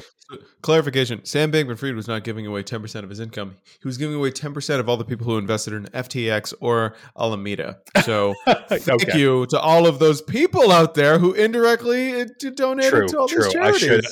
I should have said that. Yeah. Okay. Sam Bankman-Fried, I hope your criminal proceedings are swift. For people who don't know who Sam Bankman-Fried is, he was running FTX, which is I think we talked about it on the podcast briefly, the second largest crypto exchange on the planet as of a month ago. Yeah, tits up. Yeah, actually, anyway. I would say that's tits up would be a very kind description. His went to dog shit, I believe is a much more apt term. Yeah, because remember, tits are awesome. His went to dog shit. Fully. Totally. And then he, everybody realized that he was, he was not stealing from Peter to pay Paul. He was actually saying, "Hey, Peter, can you go raise a bunch of money? Paul wants to bet on a really risky investment, and I don't want to tell Peter. So yeah, right. I'm just going to steal from Peter every month, and then Paul's going to get to gamble." And Peter not clear what he was thinking there. Not clear what he was doing. Alex, it was a huge gaffe. He's so embarrassed. He didn't, he was just a new CEO. He didn't know that he was going to lose $8.5 billion. Oh, what a gaffe. What fiddlesticks. Oh, darn. If this guy gets acquitted of fraud charges, I'm going to shit a full stress brick of feces because this guy is guilty. I'll call it now. Allegedly super guilty of fraud. Throw the book at him. I'm talking double time that what's her name from friggin' Theranos got. I want 22 years for this cat. Theranos was Elizabeth Holmes? Elizabeth Holmes, that's it. Yeah. 11 and a half years only. Guess. Really? Do you think they let her wear a black turtleneck in jail? Probably. Alex, if she gets to wear a black turtleneck in jail, only because she wants to be able to tell people how. That's an uncanny impression of her, man. Well done. Yeah, I like that. Thank you. Yeah. For our listeners, just Google Elizabeth Holmes right now, Theranos, and there, you can watch. I think there's a Netflix special on this, but just listen to her talk and then play Adam's audio and see if you can tell who's who. the Yeah. YouTube Cold Fusion documentary and follow up on her, because honestly, that's infuriating. She should have spent the rest of her life in prison. From all the evidence I saw, I guess the court saw differently. Okay, good. There was a court that saw differently, but Well, when you were saying I'm inventing a technology to allow people to get their blood tested and find out a whole bunch of diseases that they could have, and in people 10 minutes. sent you their blood, Yeah. people hopeful that you were going to tell them what's wrong with them because maybe the test that they could afford or the test that they had originally gone through didn't show up what was wrong with them, and then you sent them back false negatives because you were lying about your technology. It's criminal. Shame on you. That is Shame shame. on you. Yeah. That's peak human shame. Yeah. I wish you were a murderer, because what you did was so indirectly inhumane. I hope you have to eat someone's shit out of their ass. Like, I hope that's your prison experience. It's just shit out of people's asses as every meal for your entire prison stay. I hope it's awful So for her. you hope she's a human centipede in prison. I hope That's what I'm she hearing. is. I hope she is the front and the back of a human centipede. I hope she has to do it both ways. Because my guess is that if you've never taken a dump in another person's mouth, there's a mental block. Like, I hope she has to get over that hill for herself. People If you died haven't, on her watch, and she made if you promises she didn't keep. if you haven't seen Human Centipede, don't. Only watch the Just preview. don't. No, don't do. Don't even the preview. The preview was enough for me to go, what am I going to see here? And then when I was into the movie, I immediately regretted watching it. Immediately, like not just a little bit. I was like, "Fuck now!" And I'm one of these people that's a completionist. If I begin watching it, I have to finish it. Yeah, I feel like I've wasted enough time that I'm going to just waste the rest. it's And I always regret. it's a sunk sum fallacy. You're like, I'm in. Yeah, Better finish. I'm in. That's it. That's it. So don't watch it. Don't even watch the preview. It's so terrible. No. Where was I going with the effective altruism? What were you talking about that I brought that up? Oh, donating to charity and Sam Bankman-Fried being a kind of a fraudulent asshole. No, we were talking about something else before that. Well, we hopped from This is the what happens on Twitter. I'm sorry, we went so tangential that I've gotten us so far afield now. No, we were talking about donating to causes that would be like against things going on in Qatar. Maybe that's how I was trying to loop it around. It's like if you're going to, if you're going to put your money where your mouth is, kind of thing. Maybe find a really effective charity that's working to change things in Qatar or bring aid to some of these families or solace, find their body parts or whatever the case is. Like, try and undo some of that. Like that would be probably, I guess, maybe the best you can do. Because you're right. You cannot fight on all fronts. It's probably an art of war thing there. You can't be at all places at once. So you got to pick your battles, I guess, in this sense. Mm-hmm. And I felt like the ethical battle for me, maybe you're right. Maybe I'm overreacting about protest Qatar. It probably wasn't possible. And some of these athletes are waiting their whole lives for this opportunity. So Alex, remember we had the same discussion at the Sochi Olympics. Yep. Yeah. People were like, how dare you go build infrastructure in a place that sees a population of like 1,000 people a year? We had the same conversation with Brazil, actually. How dare you clear a forest to build a parking lot? Sorry, I believe it's called Pave Paradise. Put up a parking lot. Correct. Oh, it always seems to go that you always got till I don't know the lyrics. All I know is that FIFA is responsible for clearing the Amazon rainforest. That's really the lyric. I love that song by the Rolling Stones. Great song. Yeah, great song. Yeah. So yeah, that we keep having this conversation where large entertainment events force a whole state. Think about that. A corporation forces a state to build a shit ton of infrastructure that they don't need and can't afford in a few years, all for the sake of a single event. And then where are those friggin' stadiums that we built? Yeah. They are monuments to hubris and stupidity and likely corruption. I mean, like, yeah, that's maybe the sadder part here is that the stadiums in a lot of countries are like just left to rot, and they don't really get. I mean, in countries where they play soccer hardcore, they probably have lots of people playing in them, but not in Brazil. The FIFA stadium they built now houses buses. Really? It's a bus shelter. Sorry, the stadium doesn't. The parking lot for the stadium, bus shelter. Fuck. It's like you almost should make them in a way that you could disassemble the whole stadium again, to use it somewhere else, or use the metal and all that concrete waste. Oh my God. Oh It's my terrible. God. It's Hold terrible. on. Yeah. Hey, Elon, get on it. Right? The pop-up stadium to house 200,000 people. Come on. No, I got it. Stadiums on Mars. Think about this. Think Okay. about this. All right. Yeah. Yeah. Only the wealthy can attend. Yep. There's no atmosphere. They would need to serve beer. They have to. Yeah. I mean, if I'm honest, if I'm watching a soccer game on Mars, if I don't have a beer in my hand, like I don't even really want to go. Alex, everyone knows that the Martian atmosphere is only breathable if you have a Budweiser in your hand. Everyone, that's correct. That's just math. That's the queen of beers. The queen of beers. Yeah. All right. We beat that one up, I think. Anyway, that was some of my moral dilemmas on what was going on with the FIFA thing, and I did want to bring that to light about the number of bodies that are buried under the pitches, as they say. Alex, we think about the exact same things on the toilet. I'm right there with you. Do you ever think about like stool hardness and integrity, or if I push too hard, will I push something out that I gotta have to put back in? Oh, do it. I hate it when I have my insides outside. I don't want my insides outside at all.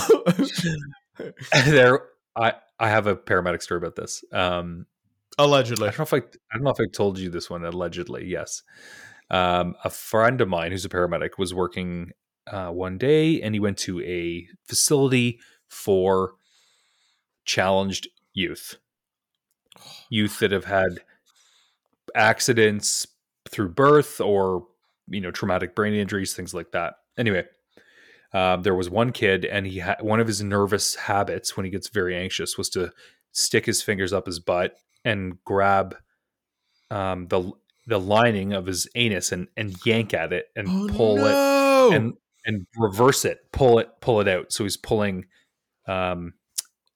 He's just. I think you see what I'm saying here. This is like a tube sock that you're pulling inside out kind of thing, right? So anyway, I guess he does it quite a bit, and I guess this particular paramedic I knew, he was going to this place all the time to pick this kid up to take him back to the hospital, and I don't know what they would do for him there, put a stitch or something, but they just couldn't stop him from getting his old fingers up in the butt there. And I guess he had gone there. Sometimes I've done this before. You see a patient that you've seen far too many times for the same dumb thing that they can't get fixed, and it's frustrating as a healthcare provider you like feel like the system's fucking broken, and you're frustrated by it. So he's frustrated at this point, and he goes in, and he's there again. It's the 10th time he's been there, and he's pissed off, and he walks into this group home and goes, "Can somebody get this kid a pair of fucking boxing gloves or what?" And I guess the staff didn't appreciate it, but he's kind of right. He's not wrong, right? Yeah. So anyway, I always thought, he told me the story over 20 years ago, and I still remember it, because that's an obvious observation, which would have solved the problem immediately. Yeah. And sometimes this is that old saying, right? It's like the Occam's razor. It's the simplest and most obvious solution is usually the right one. And the fucking boxing glove story just kills me. Yeah, that's a tough one. I believe it's called very anal retentive. That one. This guy has a billion stories like this. He's like the ultimate paramedic fuck up. Like everything that can go wrong goes wrong to him on calls. Another good story. I got to tell this one. This is good. This is a great story. He goes allegedly he goes to the scene of an accident, and some people have been ejected from their vehicles, and it's late at night. So as you can imagine, it's dark, right? Like when you're driving down the road at night, you got your lights. You can only see in front of you. Imagine if there's people in the ditch. There's no way you're going to see them. So in the lights on the side of the ambulances, they only project so far. So anyway, allegedly he goes to this scene, and there's a couple cars have been in this accident. There's a couple people have been ejected, and they're in the ditches. So he's looking around the ditch. Everybody's walking around. They form a line, and they're walking around, and he's stepping through the ditch, and he steps on something, and he's like, oh, that has the sponginess of a person when I stepped on it, and somebody brings a flashlight. He's like, oh, I think I found something, and he steps, and he goes, oh, no, it's just a dead coon. I guess it was a dead raccoon that had been struck by a vehicle, and it was in the ditch, and he had stepped on it, but it was spongy enough that if he felt like it was like a human arm or something. And not like 5 feet from him in the dark, a hand goes up, and this guy goes, I'm not dead yet. It's a black guy who's been ejected from his car. And he's like, oh my God, I'm so fucking sorry, bro. Like, obviously he didn't, like, it was just the confluence of events. No racist intent. He was just actually saw a dead raccoon. He actually was standing on a dead raccoon. Like, we're talking about like rural Canada. In like dead animals in like 1999. Like, just it's like there's fucking dead animals every 10 feet, man. There's like the we don't have pavement in Canada. We have the bodies of small critters that have piled up and petrified over years that have created a very nice drivable surface. That's what we have. So, this is like not uncommon to see like 10 dead animals on my way to work, right? So you call 311 just so they can shovel it off the road. Correct. Yeah. So anyway, that's another one of his stories. This guy has a million stories like that where just he got himself into bad situations while trying to perform medicine that just this didn't go his way. Yeah. It's a sticky business, medicine. It's sticks to the bottom of your boot mostly, but it's a sticky business. I'm not dead yet. That's poor bastard. Yeah. Can you imagine you hear this and you're like, motherfucker, what the fuck did you just say? Okay. What are we rounding this out with tonight? Well, Alex, talk about we can end on batshit insane, or we can end on stupid crazy. What do you feel like? Kind of a flavor of our podcast is crazy shit people are saying. I don't know. Dealer's choice. It's totally up to you. Okay. I'm engaged either way. Okay, Alex. I think let me set the scene. The year is 1980. All right? You with me? I am. So the year is 1980. The Quebec economy is booming. Language rights before the Charter of Rights and Freedoms are tumultuous. We should say maybe not fully respected. English is the language of commerce, but Quebec is a historically French province. So still is. Yeah. Still is. Yeah, still is. Still is, yeah. Yep. And at the time, the leading party in Quebec thought, hey, we are a powerhouse economy for this country. I think we should be our own country. We're good enough to be our own country. We should be our own sovereign state. We should be able to levy taxes, vote on our own laws, sign our own treaties. We are the Parti Québécois Souverainiste. This signals the international economy, who had historically built a ton of infrastructure and dumped a ton of investment into Quebec, that maybe Quebec, not so much on an even keel anymore, a little bit of a shakier foundation. It looks like the local populace wants their own country now by referendum, not rebellion, not revolution. Hell, not even a rewrite of the Quebec Constitution at that point. They just wanted their own country. Yep. This signals a ton of companies to say, cool, Quebec, you do your thing. In the interest of our shareholders, we're going to get the fuck out of Dodge. And they, thanks to the likes of Hazel McCallion, mayor of Mississauga, Ontario at the time, and other mayors and provinces in Canada, they exit Quebec rapidly. They move to other places in the country where they think is a more stable foundation for building their companies and their infrastructure. Well, and mostly provinces who are not going to secede from Canada. Secede, yeah, and ultimately, actually, English speaking as their primary tongue. So Yeah. this powerhouse economy that Quebec was sees this mass exodus. And it's a tale as old as 40 years ago. And we see this happen a few times over the next 10, 15 years with Quebec, with the push for the self-governance movement, which ultimately died down in kind of the mid-90s. Yeah. But it saw head offices of Sun Life Financial move to Toronto. It saw head offices of I think it was I think the tax office moved to Sudbury. Even the government of Canada made a move. So all of these companies start to leave, and all because Quebec said, we are a country within a country. That is our position. And then Quebec didn't say this. The ruling political party said this. Yeah. And then unfortunately, because they are bound by provincial laws in Canada and they have to consult with the federal government said, okay, ask your people if they actually want this. And this led to kind of a rigmarole of asking people how they want to be asked. Never ask a referendum about a referendum.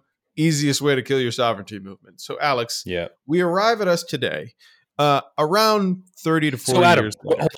If what you're telling me is that because history should not repeat itself when history's going full retard. Yeah. You're telling me that there's no way a modern province in Canada would ever suggest such a thing, given that is almost a straight path into ruining your economy. No one would ever economic oblivion. No one would ever suggest such a stupid and idiotic thing ever again on the basis of any even the strictest, right wing political ideologies. You're telling me this would never happen? Yeah. Am I right? Am I wrong? And Alex, I'm talking. I think to enhance your point, have not like a month, 2 months, 6 months of research that they could review and pour over for this. I'm talking. They have 15 years of slow moving car crash that shows this is a bad idea economically. Correct. So, Alex, are you trying to tell me that there is a province with leaders so dumb that they would try something so reckless? Alex, I hate to say it, but those goddamn potato peeling PEIers, they're just getting out of hand. No, I'm kidding. No, there's no way. I know, right? PEI needs the rest of Canada. So reasonable. What are you talking about? Yeah. And Cavendish Farms might be a monopoly, but a monopoly on potatoes. So it's like, that's it. What are you the king of, really? If it was diamonds, we would have taken the province over by now, but potatoes we can have. Yeah. But Alex, I would like to introduce you to Citizen Danielle Smith. Now, that may sound like a B or C character in the famed Brad Pitt, Angelina Jolie film Mr. and Mrs. Smith. And Danielle Smith is her sister that she doesn't talk about because she's really weird and clearly not equipped to govern. But Alex, I promise you, that married is who to a guy named talking. Chad, probably. Yeah. Or Kyle. It's a beard marriage. But anyway, the reality is, the current premier of Alberta, Danielle Smith. Premier is like your governor for all of our American listeners. And premier is like your good Flaven for all of our Danish, Dutch, and German listeners. I think you mean Burgermeister. Yes, Burgermeisters. Yes, I'm sorry. Burgermeister. Sorry, German listeners. I haven't been in a Burgeramt in a while. So the premier of Alberta has seen history happen. And she said, you know what? Round 2. Let's do this again. Let's roll the dice on this. And Alex, the Alberta... So actually, you know what? I think we need the full name because I think it's got a horrible acronym. The Alberta... Conservatives love very long names for acts or bills that almost totally obfuscate what is actually in the bill. So, the Conservatives in Ontario are famous for it. The making things better, but this is the perfect example. The the Derek Zoolander for kids who want to learn to do good things good but can't read and want to learn to read again. School of kids who can't read. It's like, what the fuck? Here's what they learned. Granted, in the title, they learned what Quebec did wrong. Okay, so they Okay. realize they're like, okay, Quebec, they wanted to be a separate country, a The, nation Al- within a state, right? the Alberta, not what Quebec did. Not what Quebec did. Sovereignty. So Yeah. Okay. it's actually Alex. This was actually apparently this was name number 3 because the first 2 were a little too silly. It was just like murder all people not outside of not in Alberta act. Um, allegedly, Uh, the allegedly. name of the act is the Alberta Sovereignty within a United Canada Act. The What? Aswaka. Aswuka? What? Aswuka, yes. Because, Alex, we know that nothing says sovereignty like maintaining good trade ties with the state that you're separating from. Tell that Correct. to Korea. You know, it's really hard to get your market to oil when the other country around your borders won't let you pass through it with them. Yes, it's yes. That's going to be very difficult. I don't know if Yeah. anyone's thought, wait, I just thought of that right now. It was available to me, and I'm not a legislator. Alex, everybody knows the ports of Luxembourg, Switzerland, Mongolia, and Calgary. and Calgary have one thing in common. They're Fuck. all lakes. So, joking aside, what our premier did after being, I want to say, unfit to lead, unfit to govern, and then probably just really boring in general conversation. She's probably great in elevators and horrible everywhere else. Oh, yeah. She decided that with her cabinet, they're going to pitch the Alberta Sovereignty within a United Canada Act. Aswuka. And it basically it had a few provisions in there. It basically said we're going to be a functional nation state within a nation state of Canada, and we're going to use the same currency. And actually, sorry, I didn't say anything about currency, but it would negate federal laws by cabinet and provincial decree. So they wanted like a notwithstanding clause as governance. For basically everything the federal government says. Yes. So they're saying anytime the federal government says something, they're going to say, no, actually this way. Now, our neighbors to the south might see this as, oh, but wait, that's a lot of how the states in the United States operates. You're right. As a republic, you do have a few provisions in your state constitutions versus your national constitution, your federal constitution, and your jurisdictions might line up a little bit differently. A lot of state overrides occur first for civil disobedience, and then the federal government does follow. But Canada, as a federation, has a much more top-down approach to separation of jurisdictions and provincial powers, for better or for worse. But ultimately, it's just a British parliamentary thing that we've done for a while. We also have equalization. I don't know if we want to enter that. We do have that, which does not exist in the States. No, so the federal government brings in all of the tax money that Canadians pay on from wherever they pay it. That doesn't matter right now. And then what we say is, okay, which provinces are laggards here in healthcare or highways, bridges, infrastructure spending, education systems, and then the federal government apportions a equalization payment. Like British Columbia doesn't tax enough to be able to afford. I'm making it up. They need $10 million extra to run their education system. Well, it's okay because Ontario runs a surplus of that money. So we equalize it at the federal level over there to make sure that we're maintaining, the same education standards, relative rates of or lack of poverty, healthcare, childcare spending. We try to equalize it so that no one's running away to other provinces to go get better wages or healthcare or things like that. Because it's to avoid having an Alabama. I'm just going to or Mississippi. It's just or a Texas or a Florida. Yeah. Texas is actually a major economic, but you don't want to have a Mississippi. That's usually the rule. So isn't that a novel idea to provide the same opportunities, healthcare, education, infrastructure in all of the provinces in the given country? It's a very novel idea. Anyway, so Alberta would then never receive any more equalization payments, And for a while, when they had a lot of oil that was easy to pull out of the ground and they could send around, well, that wouldn't have been a problem for them. But it's going to be a problem now. Am I wrong? Yeah, well, this is the funny thing. Equalization payments are almost like they're a recipient of equalization payments. I mean, they are now, and that's they are now. the They weird didn't thing. used to be, but they are now. So you become a weird, almost like a weird insurance policy. So why do I pay equalization payments today? Well, it's so equalization payments tomorrow could be paid to me if we had an economic downturn, or correct. Our oil only came in the form of bitumen, which is historically incredibly difficult to pull out of the ground, process, and then ship to other places. Yeah. Now, that being said, the sentiment around equalization payments in Alberta is very negative. They feel like all of Canada opposes the oil and gas industry, but it's unfortunately a culture in Alberta as well as an economy.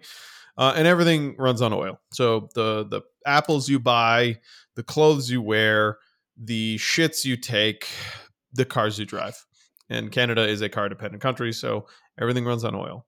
And if I honestly feel like a pat on the back and maybe some sort of government hand job annually would make this right-wing movement go away, just because it's just a sentiment issue that one politician is capitalizing on and pitching this sovereignty movement to do two things: ignite the base and be anti-Trudeau.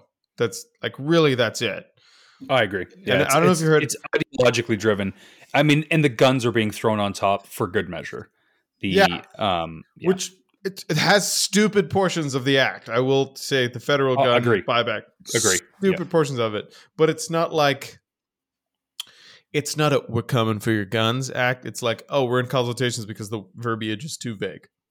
Yeah. So okay, let's do 1 minute on C-21. Bill C-21 is a federal gun. It's a federal gun ban, and it's a sort of moratorium on 10 clip guns that hold 10 bullets in the mag. Sorry, I want to say that correctly. So. Now, you can no longer buy handguns in Ontario or across Canada. You just can't. You can own one. I have one myself personally, but I can't. I can take it to my club. I can shoot it if I want. I could sell it to one of my friends, but I can't buy any new ones. No new ones are coming into the province, and I can't buy any more. I can buy them from my friends if they want to sell them to me, but that's about it. Alex, I'm glad crime is finally solved. That's good. So this is the big debate here, right? So the Alberta government is seizing on the idea that there's a very, very popular hunting rifle in Ontario and across Canada, which is the British 303. If you haven't heard of it, you're either live under a rock, don't hunt, or you're not paying attention. Doesn't matter. So the British 303 can hold up to 10 bullets in a magazine. Usually they come with a 5-round magazine, but they can hold 10. This happens to be one of the rifles that almost all Indigenous people hunt with. It's very, very common sporterized rifle that people hunt with. And the C-21, it's super cheap. Yeah, it's only I think it's under $200. The ammo is, pretty readily available.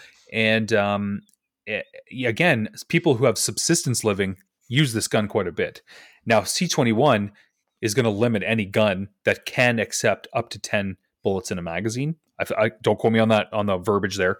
And that's going to outlaw quite a bit of guns in remote communities where people rely on moose, deer, bear to live for the whole year, and they need guns to do that. So Alberta has seized on the idea that they're coming for your guns, this idea, right? The Visigoths are at the door to push this fucking insane Sovereignty Act law, which is, to your point, ideologically driven. Now, you and I have just said, I don't agree with some of the things in C-21. I don't. But... Yeah.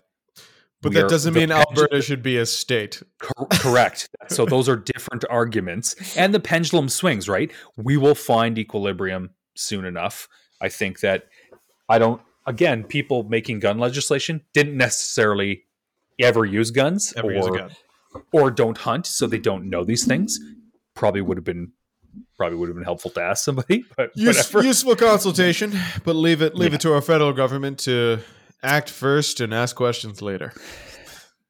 or the provincial government, for that matter, with the sex ed curriculum when the Oh, conservatives. Alex, I Oh, beg to differ there. parents, They act parents first, scold then us. they ask no questions. Well said. Yeah, Well said, my friend. Well yeah, said. Yeah. yes. Okay. Oh, your children are learning about sex? Oh, we'll stop that. No, we're not curious what you think. No, this is classic conservative provincial government in Canada, where again the Alberta sovereignty movement thing, movement is actually, it's probably affording it a little more credit than it's due. Alberta sovereignty, and the reason I mentioned Quebec sovereignty was because Quebec is an entire culture unto itself that has a protectionist ideology that has been maintained for approximately 210 years. Like, it has Yeah. been a while. They have said many a thing to ensure that they try to keep French language alive in Quebec. Historically, not alive anywhere else in Canada, even though there are French-speaking populations throughout Canada. Quebec doesn't give a shit. They just they care what's in their borders. But what's interesting about the Quebec sovereigntist movement was it was a long time coming, and then when they tried, they did their damnedest, and there were heroes of that movement that are still remembered in Quebec today, who were at the very least, I want to say, heroes for language rights. At the very least, heroes for language rights, because Quebec it's going to have a war of attrition with losing its language year over year. More and more students graduating that only speak English and only speak a little bit of French, and they're trying to quell that even now. They're trying to pass new legislation in Quebec so that people have to speak French. It's a very difficult time for the Quebec Yeah. people, and they're trying to figure out ways to keep their language and traditions and culture alive. Well, some people who've worked and lived in Quebec their whole life but never spoken French all of a sudden have to like learn French in the next 6 months or Yeah, get fired. It's like, what? yeah. That's not going to be a thing. You're Yeah. historically your Westmount communities in Montreal, hell, even some of your Gaspé communities were just functionally in English because of international trade. But this is like an interesting time in Quebec. They might be at an impasse with culture meets policy. Yeah. Long time coming. Now, I'm not trying to knock Alberta here, but oil and truck nuts is not a culture. Okay? Says you. It's a job and an unnecessary vehicle accessory. Okay? So I'm not a native Albertan, but I was very ignorant to Alberta before I moved here. When I came here, I realized oil and gas is a culture, and I came to terms with the idea. I'm like, oh yes, everything runs on oil and gas. But to all of those rural Albertans out there who are clearly not in favor of this, I gotta say, you're just generic white rural folk who are just at best Canadian, at worst Canadian. Like, there is no benefit to you for a sovereignty movement, at the very least, because of the federal government's response to this is going to be unfortunately slow but deliberate. Like, there is no good way forward for this. So this is just, to me, political positioning before a May election. May 2023 is the election. Yep. You are trying to ignite your base. You're trying to get your moderates to vote for you because they think you're friggin' insane. And then ultimately, if you can position yourself as anti-federal government and anti-opponent who's aligned to the federal government, that would be Notley of the NDP and Trudeau, which I don't know if you've heard, but everybody wants to fuck this guy. If you're anti-Trudeau and you're anti-Notley, who is the NDP leader, that is your platform. And how do you prove that you're anti them? You pitch a piece of dog shit legislation like this. Yeah. Giving your cabinet members like executive power provincially. Like, it's insane. I disagree. I don't think this widens the base. It may deepen it, but deepening does not get you more votes. The people who really hate Justin Trudeau will continue to do so. I don't think you're bringing in more people into the fray with a sovereignty act. In fact, how do you like the sound of everything in your life is going to be more expensive? Does that sound good? Because that's what's going to happen, How do you right? like head office moving to Texas? Right? It's like you're about. Oh, do you like your job? It's not going to be there if you go sovereign because no one's going to want to be in your province. I think that people have not. The reality is there. having someone in leadership who would propose something so dumb should lead you to believe we have a terrible leader, not I should consider what they're saying, right? Like you don't consider stupid ideas, stupid things that people say. You just go, no, that's dumb. We're not doing that. When if your boss proposes that every Sunday, or sorry, every Friday, you know, let's all bring our dogs into work and butcher a deer in front of them. Like I said, I don't know. I'm trying to think of something totally ridiculous. I'm failing here, but it's like, no, we're not doing that. That's a dumb idea. Why would we do that? We're not going to, that's not going to generate any money or, our dogs will be fighting each other. And But I don't know, Alex, like, unity. yeah. My terrible analogy of a Friday full of deer meat notwithstanding, it's just I think this is going to deepen the base. It will have no impact on its width or girth in this case. I think girth. I like the girthy base. Everybody likes a girthy base. Yeah, that's it. Yeah, I like to shout out to my beer cans out there. Yeah, that's it. Well, Alex, we live in chaotic times with chaotic leaders. Do you think this isn't going to go down? You don't really think this is going to be? They've already doubled. They didn't double down. They backed up on this, didn't they? Yeah, they reevaluated. They said, "Oh, we didn't mean to give our cabinet the supreme executive power to change laws from the federal government. We didn't mean to. We'll change that." And then Jordan Peterson decided to throw his hat in the ring. So this is a piece of dog shit legislation. What did Jordan Peterson say? I missed this. Oh, Jopie? Oh, he said that Trudeau is ruining Canada. And Jopie then came in. And sorry, this is Jopie spelled Jopie, like the stupid character Opie. So Jopie jumps in and he says, yeah, it's like he probably said something stupid. I didn't watch this interview. I read the synopsis. But he probably said something like tranquilization. Probably said something like astroturficate. What's another stupid Jordan Peterson word we can think of? I mean, he probably talked about something like how life is really hard, and the only thing to do against chaos is fight, or it'll be something along these lines. And men need to fight. And yeah, probably. And that lobsters, if you give them SSRIs, they will stop fisting each other. I think that was the crux of his book, basically. Yeah, that's things to learn about and consider. But yeah, I think, Alex, as we close out the year with our final few recordings, it's fun to think about the nonsense that is these governments. But what I think it's more fun to think about. Would you rather have molten Alex? Would you rather have molten candle wax or freezing cold beer dripped onto your testicles? Who came up with this? I want to say Claudia. Okay, hold on. Oh, when we say, you mean like molten by it's melted, so it's yes, fresh off the flame. Okay, fresh off the flame. You don't mean as hot as lava when you say molten. I mean, it would feel that way, now wouldn't it? Well, yeah. You know what? That's, I guess, wax is in the ball feeling of the beholder, as they say, or something along those lines. I'm gonna go with the beer immediately. Like, you sick bastard. There is nothing more painful than having liquid wax dropped on you, because as you try to pull it off, you spread it more, and then you burn your hand by touching it, and it's just the whole thing is bad. It's just not. People are into that, but it's you're speaking from a level of experience that makes me so uncomfortable. Yeah. All right, Alex. Would you rather have an indestructible but easily ill body, or be completely immune to all illnesses but very fragile? It's tough. You're Wolverine, but with like a cold all the time, maybe HIV. I know, that would suck. Or you're like that snake chick. That's a tough one, man. I don't know if I haven't fully considered the consequences of my choice.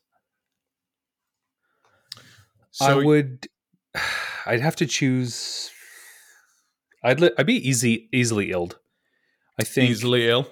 Yeah, because I mean, I'm indestructible then, right? It's like, Well, yeah. So it's Wolverine with HIV, or I heard yeah, Claudia in the other room. She said, "You're the guy from Unbreakable, but you never get sick. You're Samuel L." So yeah, but Samuel L. Like he falls downstairs and breaks every bone in his body. Like yes, what? but No. think if he was immune to all illnesses. They call him Mr. Glass.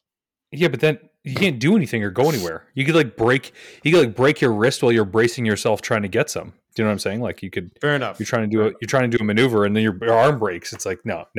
So Yeah, you no. Wolverine with HIV? I'm going to do that. Yeah, that's my safe place there for sure. Oh, okay.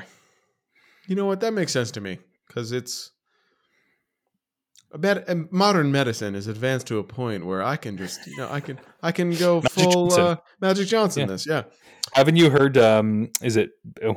Oh God, I think it's Dave Chappelle's skit on this. He goes, They found a cure. Did you hear this? There's a cure for HIV. It's an injection of cash directly into your veins." Alex, Ask Magic Johnson. I want to say that The Simpsons did it, but that was actually South Park. Was it? No, it's no. $50,000 injected directly into your bloodstream. Oh my God. All right. I got one more.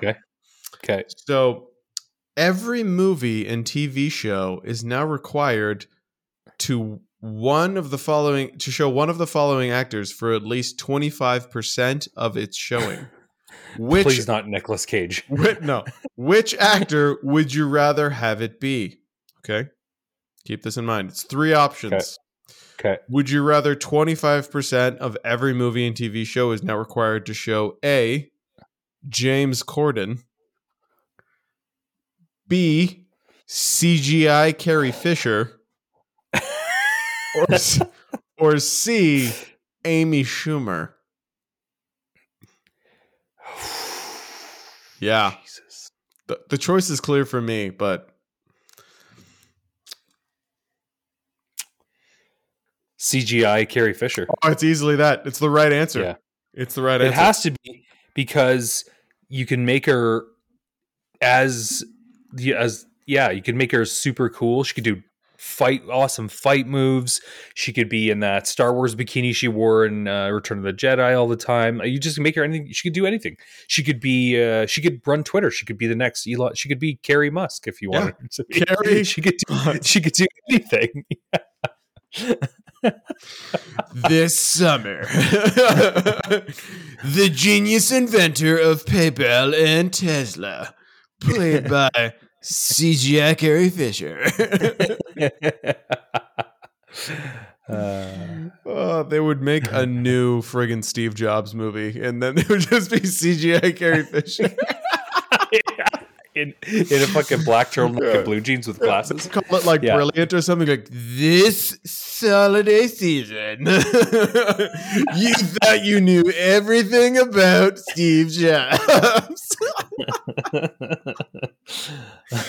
Oh my God. Somehow Ashton Kutcher would make an appearance in the film, but not be a central character at all. He would be entirely irrelevant to the plot. Have a one sentence speaking role. That's it. Yeah. You'd be like, punk, and then it would cut. Yeah. All right. Last one. I got one more. One more. Yeah. So this one's an easy one, but it has dire implications. Dire. Okay. Would you rather sneeze ketchup or sweat mustard? Oh my God. I gotta sneeze ketchup. I gotta sneeze ketchup. And addendum to this is, what would you name your hot dog stand? You have all natural products that you're serving. No. Yeah, I made this ketchup myself. This is disgusting. What are you doing? Just making some mustard, hitting the treadmill.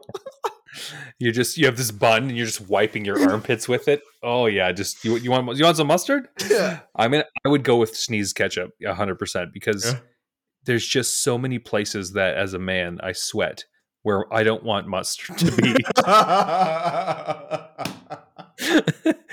Right? Right? You're right. If I found yellow in a few places of my body, I'd be like, I need to go to the hospital. Correct. It's a hot sunny day. Sticky, you're at a barbecue day, It's super sticky. It's like 40 degrees with the humidity. You're at a friend's barbecue with Claudia, and you have a mustard stain on your butt your crack, nipples. on your nipples. Yeah, you can just multiply this. You can see how badly this is. It's bad, exponentially bad. It's bad quickly, very quickly. Yeah. When it's hot out, I sweat on my arms. My arms are sweating. Like I'm sweating. Yeah. My fingers sweat sometimes. Yeah. Can you imagine reeking like mustard all the time? It's all over your body. Oh my god! You play hockey. Your equipment's full of mustard. Every time. Yeah, I'm telling you, this is a terrible idea. It might be super strategic during a marathon. You're whipping it on the ground. People are slipping behind you. You're like Mario Kart as a human. Foul. Yeah. All right, Alex. Foulness. Those are the happenings. Those are the times. I got some cool news. We just got our Spotify year in review. We are in the top 25% most shared podcasts on Spotify. Super cool news. What? We have, I mean, granted, awesome. We're probably in the bottom of that 25%, but hey, still the top. Are you saying 25% of the time we're shared almost every time? Alex. That doesn't make any sense. Yeah, we have we're the Sex Panther of shared podcasts on Spotify. I think is what I heard. Alex, we've talked a lot about physics today, and that sounds like physics to me. It does. Another cool tidbit. We have of our dedicated fan base. We love you, but also shout out to the IP addresses. This is a cool thing. The 12 IP addresses that are definitely not Alex and I and our significant others who have listened to every single one of our episodes to 100% completion. Shout out to you people. Yeah. There's a dedicated 12 of you who get every update and then listen to the entire podcast to like full fruition. And I thought you were bots. But then I checked the IP addresses of your listening habits, and one of you is in Ontario. I will say that. So shout out to that Ontario person. And I either feel I'm very grateful, but simultaneously I feel like these people have very sad lives. Well, listening to us, Alex, don't we? Just kidding. Don't we brighten up their lives? I hope. Yeah. The coolest thing I want to say. This is pretty cool. So. We are in the top 10% of content producers in our category, which was originally politics until we had to until we had to switch over our discourse to be a little bit more comedy centric. So in the comedy category, we are in the top 10% of content creators in the comedy category for podcasts on Spotify, which is pretty cool. But more interestingly, we've produced 3,530 minutes of content, I think, as of the last recording, as of episode 30, and that has been listened to over 1,000 times by over hundreds of people. I want to say thousands, but it's not. Over hundreds of people, which means we've actually people have invited us into their homes, into their workout sessions, into their background noise when they masturbate. We have been invited to people's homes a lot, which is kind of cool. There's like a weird part of me that hopes it is mostly background noise as they masturbate, but it doesn't have to be that. It could be anything else, but I just, it's just something. Alex, there's something there. There's an OnlyFans account in our. I'm not saying we're the Luther Vandross of the podcast world, but if we are the background noise that leads to getting busy, 1-on-1, 1-on-2, or 1-on-1, I'm okay with it. Well, those are some interesting stats. Yeah. I'm going. Those are braggable. Some of them a little bit. Get braggadocious, people, for all you listeners out there. So we are going to do one more episode before that we close out the season. as we have family commitments, Christmas, and the New Year. We have To some stuff sacrifice a going on. So goat to we Xenu, are, yeah. classic. So we're probably only going to have one more episode before the New Year, and obviously that's going to be an action packed. Oh, I rapid was going to fire say pitter patter of just information one-liners. filled, but no, there's not going to be a lot of information that you can use in it. Dismiss, yeah, uninformation is how I like to put it sometimes. Yeah, on information, I like that. Yeah. So yeah, okay. We are Bropium for the Masses. We are a podcast. Where can people find us, Adam? We can be listened to on Anchor FM or on Spotify or on Amazon Music or on Apple Podcasts or on Google Podcasts. Or if you're really into it, you can probably find our podcast on the dark web right next to an assassin's homepage selling their services for $20,000 a pop. I'm not saying they always deliver, but I'm saying the ad space is cheap. So you can email us at bropiumforthemasses@gmail.com if you have any corrections, complaints, or complaints. And you can find us on Twitter at Bropium for the Masses, where I often pick on Stephen Lecce for not knowing how to do his job as Minister of Education for Ontario, or calling out Danielle Smith for being technically a human, but clearly not a politician. I love it. So that is the ramble, my friends. Alex, I will see you next time. Yeah, man. Take care.